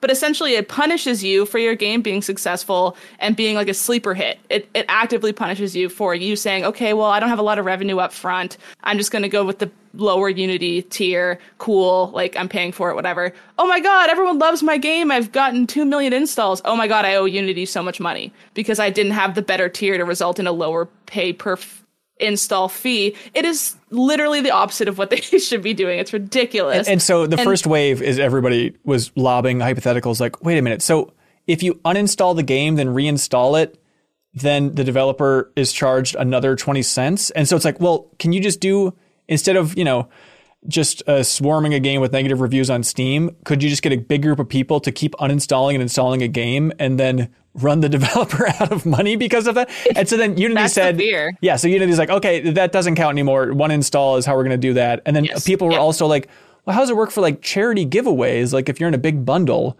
and it's going out for a lot of people, then I'd be charged for that. And then Unity is like, no, we'd be able to track that. But then developers are like, we can't even track that. Like how you're going to develop new tools so that we can track it. And so Unity has backpedaled on some things because also the idea was like, well, if this game's on Game Pass and it's installed, we're going to be charged for that. And then Unity is like, no. Yeah, we're going to make it so that Microsoft has to pay for that then. Like, Microsoft's going to hate this, and Microsoft's going to say, we're not taking like nearly as many Unity games, and it's going to kill Unity in the long run. Oh, like, they haven't thought about this more than like one step of, yippee, we're going to get so many 20 cents right away. And it's like, yeah, but in 2 years, no one's going to want to use your platform, stupid, because they're just going to go to other platforms that aren't taking a flat fee per install. And all the huge guys like Nintendo, Microsoft, and all are going to say, oh, Unity, is there any way you can switch your platform before we keep working on this project with you? It's what they're going to say, because they don't want to pay 20 cents per install to a third party when they could just be interacting with only you, the developer, with the revenue share, because publishers take a revenue share anyways. They don't want to now have a question mark deduction because they don't know how many installs are going to happen. That's always the question with every publishing agreement is, okay, we'll give you an advance, but we don't know how much money this game's going to make. How about we split the revenue this way for this way? It's all question marks. It's like, it's an investment. That's what publishers are doing. They're investing in the success of your project to hopefully recoup the investment of the advance and then all the percentages after. And with this, it's like a huge random spike that might be like, oh, but we might lose all the positives from Unity, so let's not work on this project anymore. And it's essentially trapping people who've worked on Unity projects for like 4 years and need to finish it in Unity to now have to do this. And then they're also saying, which is, I don't know a lot about competition law. Like, this is where I don't know a lot, but I noticed this as Unity saying, but if you use our specific services and not these other services, it'll lower the price so that, you don't end up paying so much. But I would argue you're locking in people to this platform because they can't switch it because it's been so long and they didn't have a knowledge that this was going to happen down the road, that now they have to pay more to use your services to have a lower flat fee. There's got to be some kind of like antitrust law that says you can't. I don't know what it would be called. I don't know enough about it. But that does not, there's something stinky there. Like, that can't be a thing that's allowed. Like, sorry. And that's a legal term? There's something stinky there? There's something stinky there. Where's the poop? Is what the lawyers say. Like, where's the poop? Yeah. It's in here somewhere. I don't know where, but it's in here somewhere. There's some statute somewhere. Awful. So that idea of the stinky part, you can't go back and change the terms. That's the part that this person was asking about. Like, they can't just say... Yeah, see, that's the thing. I don't know. So I read their terms of service last night and I was reading through it with that lens. What I don't know, I read through the terms and they do, actually, I have the section here. I could just read it if you want. Sure. But they do permit you to, they're allowed to make changes to their payment fee, and that's already pre-approved if you agree to their terms and conditions. Oh boy, okay. So Unity may add or change fees, rates, or charges for any of the offerings from time to time by notifying you of such changes and or posting such changes to the offering identification, which may include changes posted to the site. So that thing that the blog post they posted the other day. They'll provide you prior notice, aren't they nice, of any changes affecting existing offerings you've already started using. And your continued use of any offering after the effective date of such change means you accept and agree to such changes. So that's the acceptance element, is they're saying if you keep using it, you accept to it. But I don't know if they have like an enterprise version. So if I signed on to Unity Pro, I like sign this additional, like usually what we do with software for service agreements is you have the terms of service and privacy policy, which you adhere to. But then for like bigger clients, they might have an enterprise agreement that has customized terms that says they're spending more money. So they deserve to have like a more crafted agreement for their specific thing. I don't know if Unity does. This is what I don't know. If those agreements exist and they have something in it that says they won't backdate change fees, then they could contest that. But if it's just the terms of service that apply to all these people, then they've said in advance they can do that. Oof. You could try and push back. Like I saw on Twitter, some people are saying there's a class action developing. I don't know if they'd be going after that from a competition law point of view or like a contract violation point of view, but their terms say they can do it. So I don't know. Yikes. Sounds like episode 4 of Laws, Claws, and Claws. No kidding. No kidding. So, I mean, there's a lot of big games that are developed on Unity. I mean, Among Us, Genshin Impact, there's a ton more, but a lot of developers were releasing statements being like, this is the dumbest thing ever. Are you kidding me? Like, we're jumping engines the next opportunity we can if you stick with this. Am I naive for just seeing a little bit of the outrage and being like, well, they're obviously going to 180 hard. They're going to backtrack on all this stuff because it's not sustainable. Yeah. The biggest surprise was that their walking it back was not fully walking it back. Yes. But I think that's just a matter of time. But it is still crazy how many of these PR disasters Unity has. I feel like it has such an opportunity to be like the underdog favorite game engine of like scrappy indie developers. And instead it chooses, like, every single time I hear about it, it's like, look how ridiculously stupid this is. Like, I have friends who use it and we have a channel for like coding in our Discord. Yeah. And they're constantly like, look at this dumb thing Unity did. Look at this embarrassing thing Unity did. That makes no sense. It is like constant. And the wild thing with this walkback too is like one of the main spokespeople over there, like John Riccatello, formerly of EA, is running the thing. But one of the spokespeople for this whole thing is Mark Whitten, who was at Microsoft before this. And he was the spokesperson when we visited before the Xbox One reveal, where it was all about the Xbox One always online plan. So like Mark Whitten has just become like the spokesperson for just the worst 180s and walkbacks in the game industry. It's like, get Mark on your team. You'll 180 harder than anybody. It's so bizarre. This feels like they're hemorrhaging money and Unity is kind of starting to tank a bit. I read something else that he was selling a bunch of shares recently. Whether that's connected or not, is to be determined. That I will say, their insiders to Unity have never purchased more shares. They've only ever sold them. So there you go. Fun. Take that with that. That doesn't. Where's the poop? Where's the poop, John? Yep. On a lighter note, Jeffem's Backlog writes in. They say, and maybe it's appropriate with this name. They say, I wanted to give a quick shout out to Jeffem's Twitch streams this year. His relaxed attitude and deliberate playstyle is unique in the streaming world, and it makes for a very chill watch while still being engaging. It's a perfect fit for some of these big sandboxes he's been streaming this year, like Dwarf Fortress, Zelda, and now Starfield. I've loved these streams, even for games I don't play myself. Look at that, Jeffem. Thank you. Twitch.tv/MinMax show, everybody. And they're in a YouTube playlist. You might not see them on our YouTube channel. Find the playlist of Min-Max Plays. That's right. There we go. That's where the gold is. Yeah. Different or just unprofessional, I don't know. They're giving me a lot of credit for me just playing games the way I play games. You should look at more of Donut Media's tone on YouTube, and if you can kind of bring that type of energy. I hear that slaps. It whips all right. But then Jefflin's backlog. That's great. Right. These are good things. Cool. It whips and slaps so hard it bombs. Jefflin's backlog writes in, and they say, I can't help but feel like this would be a great format for his long-awaited return to Red Dead Redemption 2 on Twitch. Perhaps someday. Yo, cool. Promises made, promises kept. Steven Stitt writes in and says, you're allowed to erase one sequel from any game from history. What are you picking and why? I'm picking Duke Nukem Forever because I think the world would be a better place without it. I mean, I don't. Yeah, sure. Maybe it'd be a slightly better place. Mine would be Red Faction Guerrilla 2. Armageddon, yes, in hopes that because I feel like by now Embracer would be looking at it and saying, "Hey, Red Faction Guerrilla was a big hit. We should do that again." And no one would be there saying, "Let's set it inside caves in a really small areas." That betrays the entire idea of what everyone loved. You know what everyone loved about the previous one? Me neither.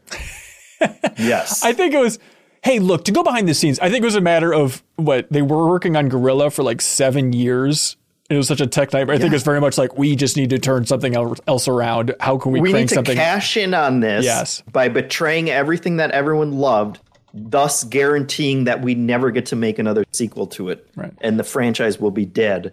Aside from remastered edition. No. You're forgetting about the game that I'm scrambling to find the name of. They made that isometric Red Faction car game.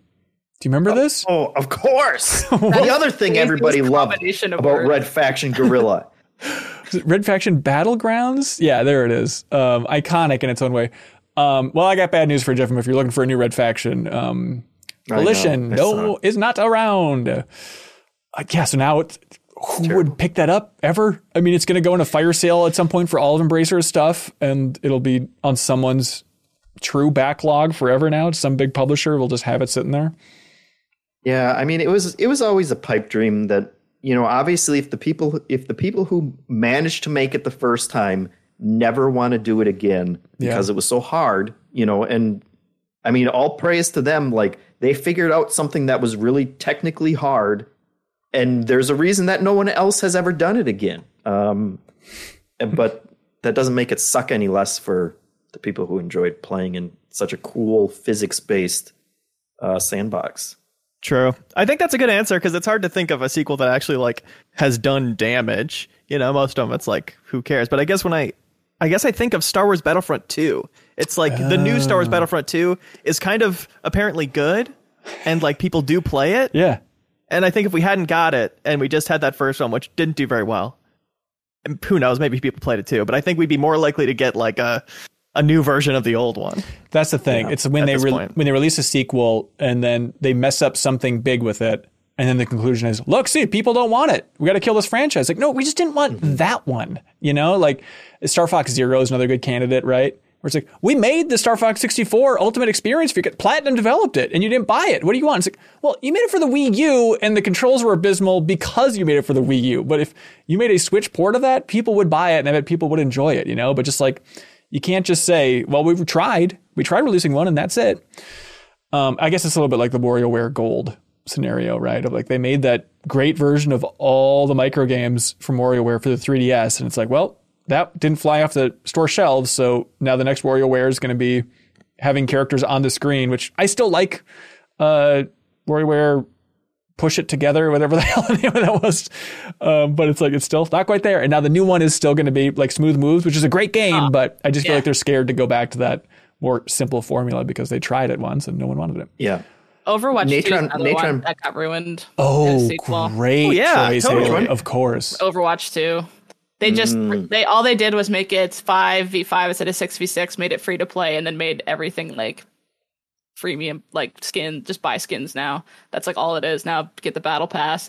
And I hate it because if your tank sucks, you lose. That's how it goes now. Yeah. Like tank's such a critical role in that game. And when you had 2, like now it's 2 support, 2 DPS, 1 tank. It used to be 2-2-2. So even if you had 1 tank that was kind of slacking, it's like, all right, well, the other one's picking up the slack. They're making space for me. I can move up. I'll just stick with the better tank and they'll be better at like pushing up. Now it's like I'll get in a game with a roadhog who just stands in the back, and I'm literally like, I never toxic in games, but I want to go in chat and be like, what? It turns good people toxic. No. It turns good people toxic, and it's ruined. That should be the slogan for Overwatch 2. Great. For real. Natron B in the comments says Mass Effect Andromeda, which is another one of those Yeah. completely killed. Well, no, the I mean they're momentum making a new Mass Effect. It won't come out for 10 years, now, but yeah. how many Mass Effects would we have gotten in the meantime if Andromeda wouldn't have been the next one after 3?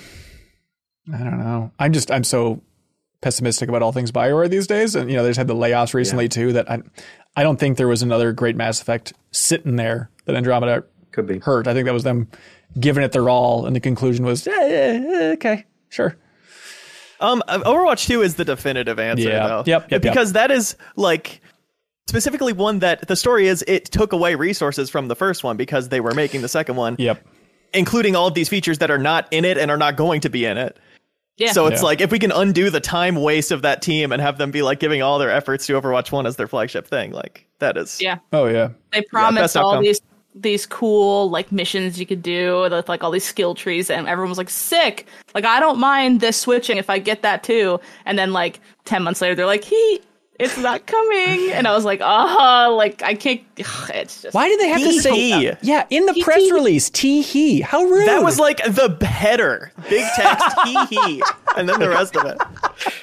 Naner. Oh, We got you. so cruel. Yes, nanner. And I still play that game all the time, even though I don't like it. I do like it. It's just like a comfort game for me. But it's truly like it got way worse when they released 2, which is a bummer. Yeah, you've been nannered.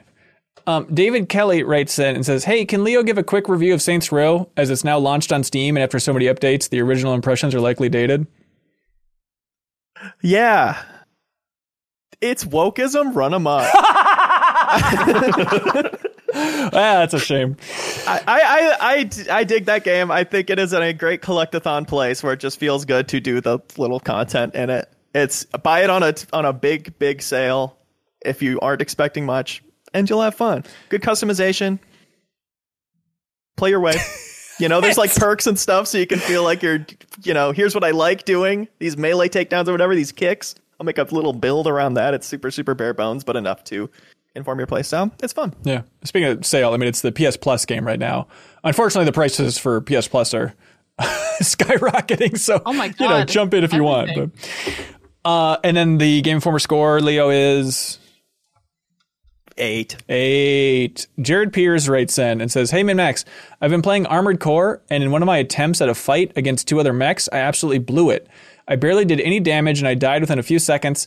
Afterwards, one of the other mech pilots said something along the lines of, target didn't match the briefing. We'll have to check in with HQ when we return.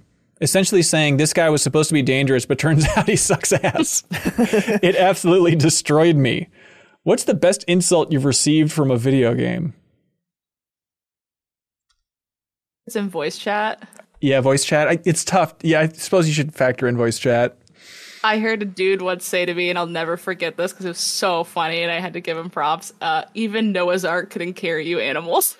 I was like, you got me. I can't even say anything. I'm like, you're right. That's awesome. I think it was in Call of Duty Warzone. I think it was like when I was playing with Grant, or maybe Grant was telling me about it, my friend. But maybe this is a common insult, and I've just never heard it, but it's so perfect where he's fighting somebody, and then in voice chat, he insulted him by calling him a trash can. Like, you're a freaking trash can. Has anybody else ever heard this? Is this a common thing? I've never heard that, but I try to do like nice insults with my friends. Like I use dodo bird a lot. Perfect. Because it's like, I don't want to call you stupid, but like, oh, don't be a dodo bird. Get over here. What are you doing? Because it's like a little softer, but it's still also like, you're annoying me. Smarten up. But also, energy. is it softer because it makes you think about it more? Like if someone says you're trash, it's like, okay, sure, but you're a trash can. It's like, well, this is a new wrinkle. This is All right. I like that. Trash. Not only are you trash, but you consume trash. yeah, I guess you are the object that we put trash in permanently. Yeah, you have one purpose, and it's trash related. Full of trash. Yeah. What comes to mind is when Siege used to say choked defeat when you would go to 2-2 and then lose it in overtime, which I think they finally did change. But that was like, why am I playing a game that wants me to feel bad? Why else would you put those words in there when I tried my best? Come on, man. Travis in Fargo writes in, probably from Fargo, and they say, what's the best thing you've ever found at a rummage sale or while dumpster diving? About 10 years ago, I found a Super Nintendo in its original box in a dumpster. It was in great condition and had the controllers and cables. Whoa. Oh, that's cool. That's awesome. What do y'all got? One time a church put out like the thing that it held its Bibles in. And it was like the best TV stand I've ever owned. But I had to throw it away because it was getting like moldy because my apartment's so humid. But it, like, I just cut the back of it so that my console stuck through, but it was just so long and wide. And I was like, I had no money at the time. So it's just like this awesome long, like console thing that I put my TV on, had all the room for my games because it was just like for a million Bibles. And I was like, this is perfect. I painted it a cool color. I remember that. Quick interruption before Jeff slays us. Backstage Pass says that Starfield just posted a list of upcoming changes on Steam, and the Field of View slider is one of the things coming. Good. Nice. There we go. Thank you, Crowboy. Hopefully no one else. Shame they couldn't figure that out before launch. Whoever thought of a Field of View slider. Yeah, they were putting out 6,000 other fires, but yeah.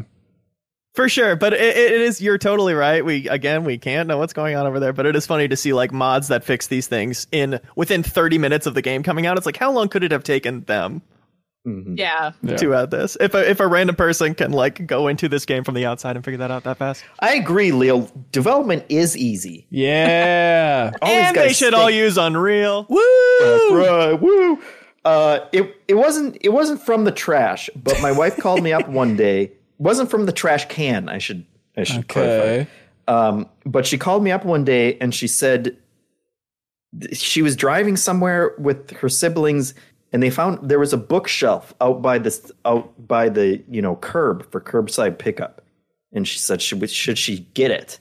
And she picked it up and it's amazing. It's like a homemade bookshelf that someone clearly made out of like 2x4s, but they just designed it in a way that it looks really nice. And so we brought it home, we sanded it and painted it up. And it's like one of the best bookshelves we have. That's sweet. I guess like and it was free. We have a lot of free stuff, but like the patio table outside we found by the side of the road, that was pretty sweet. And then I found an umbrella that fits perfectly in the patio table. I was like, okay, that's good living there. We found just huge slates. We found granite countertops on the side of the road. Oh my God. A couple of years ago. Like so expensive. Super expensive. And like one of them had like a little corner chipped off it and that was it. But we were my dad was building out like a permanent porch out at their place. And so I like sent him a picture like, do you want granite countertops? He's like, yeah, they're going to have countertops and have free granite countertops. So then we just had to load the granite countertops into a car to bring it out there to him. I have never encountered anything heavier. It was, you think you have a good sense of how much a granite countertop can weigh. I tell you, even with these muscles, triple it, because somehow it's the heaviest object on Earth. Here's two things at garage sales that I did not get. Once, when I was a young boy of 10 years old or so, there was a like 4-seater pedal car like you can rent at the falls. Oh, whoa. You know, with the awning and stuff. Yeah. And I was like, if I get all my money out of the bank, I could buy this, but my mom didn't let me. And that would have changed the trajectory of my life if I was the kid in the neighborhood with a little mini car we could all bike around together. That sounds fun. Yeah. The other thing is recently, a couple blocks from me, there was an organ on the boulevard that was plugged in with an extension cord, a musical organ, I should say. It was so cool, and I wish I could have gotten it, but it literally wouldn't fit in the door here. Ugh. But it had these automated like percussion backing track stuff that they had left on, so it was kind of playing itself, and they had a like prop severed hand resting on the keys. Oh, that's so Nice. good. It was just an awesome find out on a walk. I was thinking recently about I was walking around with my girlfriend at the time, and we found a mannequin in the dumpster, but it was like a weird cloth mannequin. I was like, this is sweet. I got to grab this. And she's like, just peak embarrassed. Like, what do you do? Stop diving into a dumpster to grab a dirty, weird mannequin. But I did it, and I said, we'll find some purpose for this. And then we brought it to Game Informer, and it was in the Game Informer storage room for maybe a year or two, Leo? Yeah, but we did find a use for it, didn't we? We did, because then we did an Extra Life video. I forget. It was like the murder of Dan Tack. It was like a whole narrative that we did for Extra Life. And then as part of that bit, we made it so that Dan Tack threw Andrew Reiner off the balcony in slow motion as Ave Maria played. And so then we were able to finally use the mannequin, so we dressed it up like Reiner, so it looked like Dan Tack was throwing Reiner off the building. And that's the beauty of garbage. You hang on to it for years, and then you make probably a dozen people smile a little bit on the internet, and I guess that's worth it. And when someone was remote calling in on Extra Life, you put the laptop on the mannequin's head, right? Yeah, I think. Oh, and also when we did the game club for the original Final Fantasy VII at Game Informer, Tim Turi was on the first episode, but then he went and worked at Capcom, and so we put a cutout of Tim Turi's head on the mannequin, and it was sitting at the table then for the rest of the time in his honor. It's a great bits. Everybody needs a mannequin at home. It's a great partner to have in life. What do y'all like for question of the week?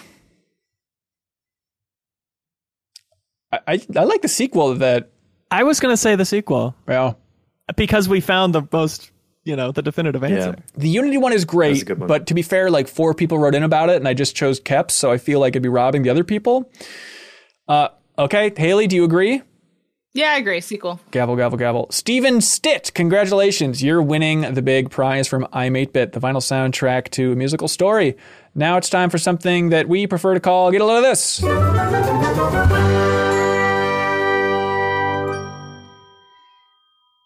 All right, Leo, pop quiz.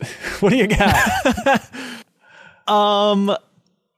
There's a first-person mod for Weird West. Oh, cool. Somebody modded Weird West, the isometric immersive sim from last year that I do dig a lot, to make it first person. I think it was a developer, actually. Somebody who worked on the game. Oh, sweet. Went ahead and made a first person mod. That doesn't work perfect. How could it? But it works remarkably well, and the graphics look remarkably good for being way zoomed in, way close to them. Like, it's an art style that scales really well. Sweet. Love it. Nice. Hey, get a load of this. There's this old interview in 1991 with Barbara Walters, classic Barbara Walters interview, but I'd never seen it. And she's interviewing the Teenage Mutant Ninja Turtles, but they're in their full costume and set from the movie. And it's just an absurd interview. And, Jeff, you remember Barbara Walters interviews. They're famous for one thing. Mm-hmm. Do you remember these back in the day? Remember the other nights? Remember everyone would always cry during the Barbara Walters interviews? That was like her shtick, sure. and she'd always make you cry. Mm-hmm. And like so Marin. That's exactly it. She was the Marin of her day. Lock the gates, Barbs. And so at a certain point, she asked Donatello about his parents.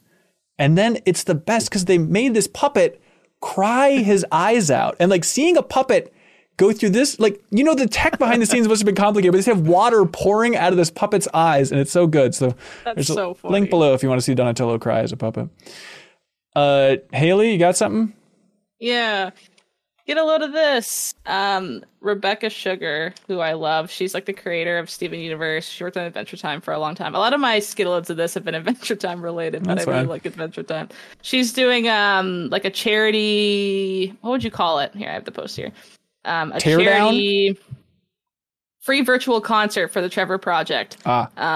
On the 17th of this month, and she says she's announcing something at the end of it. So I think she might be announcing a new show, which would be really cool. Oh, nice. Because I love Steven Universe, and I think she's like one of my favorite creative people ever. I think she's very thoughtful and like puts a lot of effort into her shows and makes everything very cohesive and nice. And I think Cartoon Network like wasn't the place for her show because they cut everything short and hated all her queer representation and stuff, which is annoying. But I'm excited. She has been very quiet for a long time, and she just recently got a TikTok, and her TikToks are really good because everyone's using like her songs for trends. She like hops on the trend. She's like, I wrote this song. Hey, okay, I'll do the trend. She's just super cool. So I'm excited to see what she announces then next week. Jeff, what do you got? Get a load of this. I was reading through some trashy listicle about things that people didn't know until they were today years old. And one of them got me. And that is that butt load is an actual measurement. Shut up. It goes back to English wine cask units because the different sized barrels all have different names. And so the smallest is a pin, and that's 4 gallons. An actual barrel is 32 gallons, and a butt is 126 gallons or 477 liters. So when they say a butt load, it has an actual value to it. And that's how much diarrhea you can hold in your butt? 477 liters. God. Yikes. So that's not fair. So winemaking, it gets butt load and bunghole? Or I guess, wait, bunghole, that's like whiskey. I don't know anything about bunghole. You're out. Well, it's not a measurement, but bunghole is like the hole in a barrel. Like there's a lot of just good barrels. If you say so, I don't know anything about that. Hey, too hot to handle. TMI, buddy. Oh, the thing that everyone always pops out and then a little bit of water pours down and then they peek their eye through? That's the bunghole? That's the bunghole. That's the bunghole.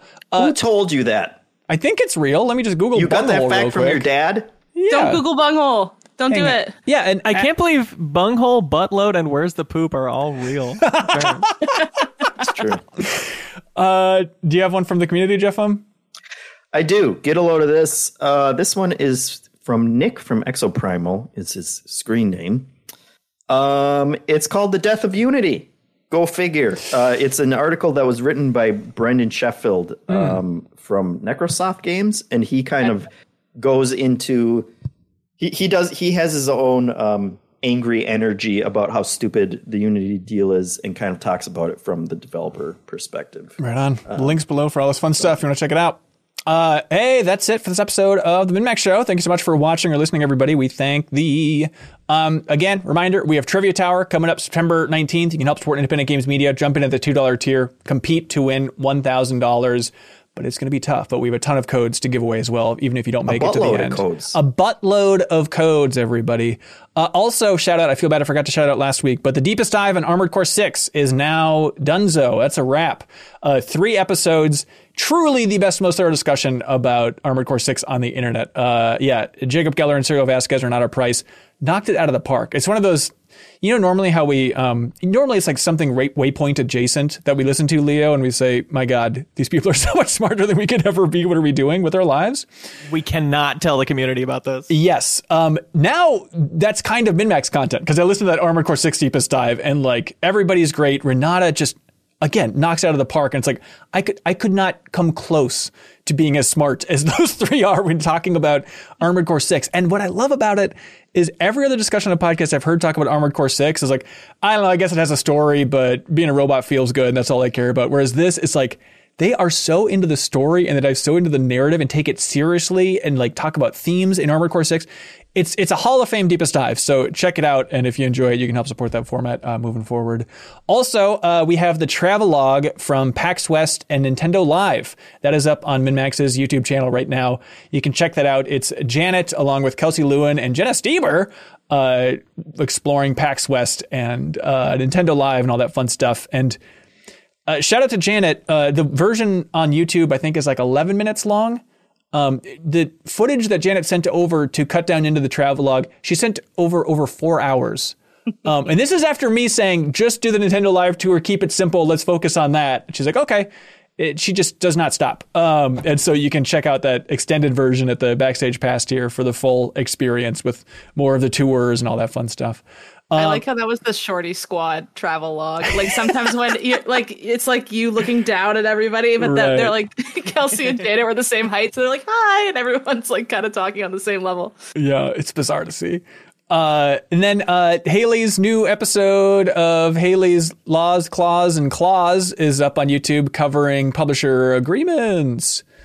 And Haley, you threw a grenade into the Discord the other day and then tried to be cool walking away from it. Because we're talking about like the Hall of Fame New Show Plus shows. Like Haley's Law Show is up to 3 episodes deep, which is nearing the top. I think we're at like 5 or 6 for the longest streak. And one of them is Sarah the Horse Girl. And then you toss this grenade saying, by the way, I'm also a bigger horse girl than Sarah is. Do with that what you will, internet. Oh, I would never come for Sarah's horse girl credibility. I am also a horse girl. Oh, okay. So it's not a competition. That's what you don't get about the scene. Is that right? But what if we made it Horse Girl v. Horse Girl? And then that's the show that takes down Haley's legal show. It might be the only thing possible of stopping this legal train that we're on. I have played 10 million horse games because when I was a kid, that's all I got gifted. Like every single one you possibly could ever think of on PC, Mac, like Wii, like I've played them. All right, we got to do something with it. Then a reminder, I mentioned it during the questions and stuff, but MinHacks, the MinMax Community Game Jam, starting in October in that Discord, so you can jump in and be a part of making something cool. It's a fun time. There's going to be a theme that they're going to announce that you can incorporate in some way in the game and stuff. And again, you don't have to know anything about coding. You have some skills that can be helpful to some team in MinHacks, so please jump in there. That's it. Anybody else got anything they want to plug? My new video's out. Working weird fake jobs from rom-coms. Yeah. Leo, I that was my get a little of this last week, so I won't kiss your ass too much with you actually on here capable of hearing it. Oh, but thank you. The conclusion is I watched that video and a little bit like the Deepest Dive where that discussion just feels like that's outside of the realm of possibility. I watched that video and I was like, I cannot imagine putting something like that together because it's... I love the puppets, Leo. They're awesome. Thank you. It's the looseness, and obviously everybody in the comments is on top of it, but the looseness of having that focus of rom-com jobs. Aren't they silly? Let's unpack them. But then through the framework of what just feels like a lot of improv with puppets, it's a thing that only you can make. So hats off to you and the team that put it together. And the stupid... Thank you so much. That turn of the puppet insulting you and then turning to talk about how they want your pants on the bedroom floor is the funniest pivot I've heard in a long time. Some stuff, it's like, it just works. You're not confident if you're just by yourself riffing out something random. It's like, is that funny? Does that make sense? But with 3 people in a room, you're like, that makes us laugh for a reason. I could have some confidence in putting this in here. Yeah, but the most touching compliments I've gotten on it are like, I thought it was going to be so cringe seeing the puppets. I was like, oh no, he's another YouTuber doing like puppet side characters. But then they won me over throughout it. Like, that's it. That has meant a lot. There we go. And thank you so much, everybody, for supporting MinMax again on Patreon. Thank you to everybody who supports us at the $50 tier, the Game Champion tier. You can choose any game under the sun and be declared the champion of it, and be in the description for every MinMax video and post and podcast. Joshua Ayers, don't you forget it, Jeffem, is the champion of One Piece Pirate Warriors 4. 1 through 3 are still up for grabs, but Joshua has it. Rabid Lime, the champion of Earth Defense Force 4.1 Shadow of New Despair. Sorry, Leo. There you go. I streamed that recently. Ooh, Malcolm Holiday, the champion of Donkey Kong Country Tropical Freeze. That's going to be a contender for the poll. And Patrick Polk is the champion of Snatcher. Hideo Kojima's Snatcher. Cool choice. All right. Thanks so much, everybody, for supporting the show. We appreciate those reviews on Apple Podcasts, Spotify, all that fun stuff. Any help spreading the word on Reddit about MinMax is also appreciated, but we can't ask you to do it every day. Thank you so much, everybody. That's it for this episode. Be good. Have fun. Let's go.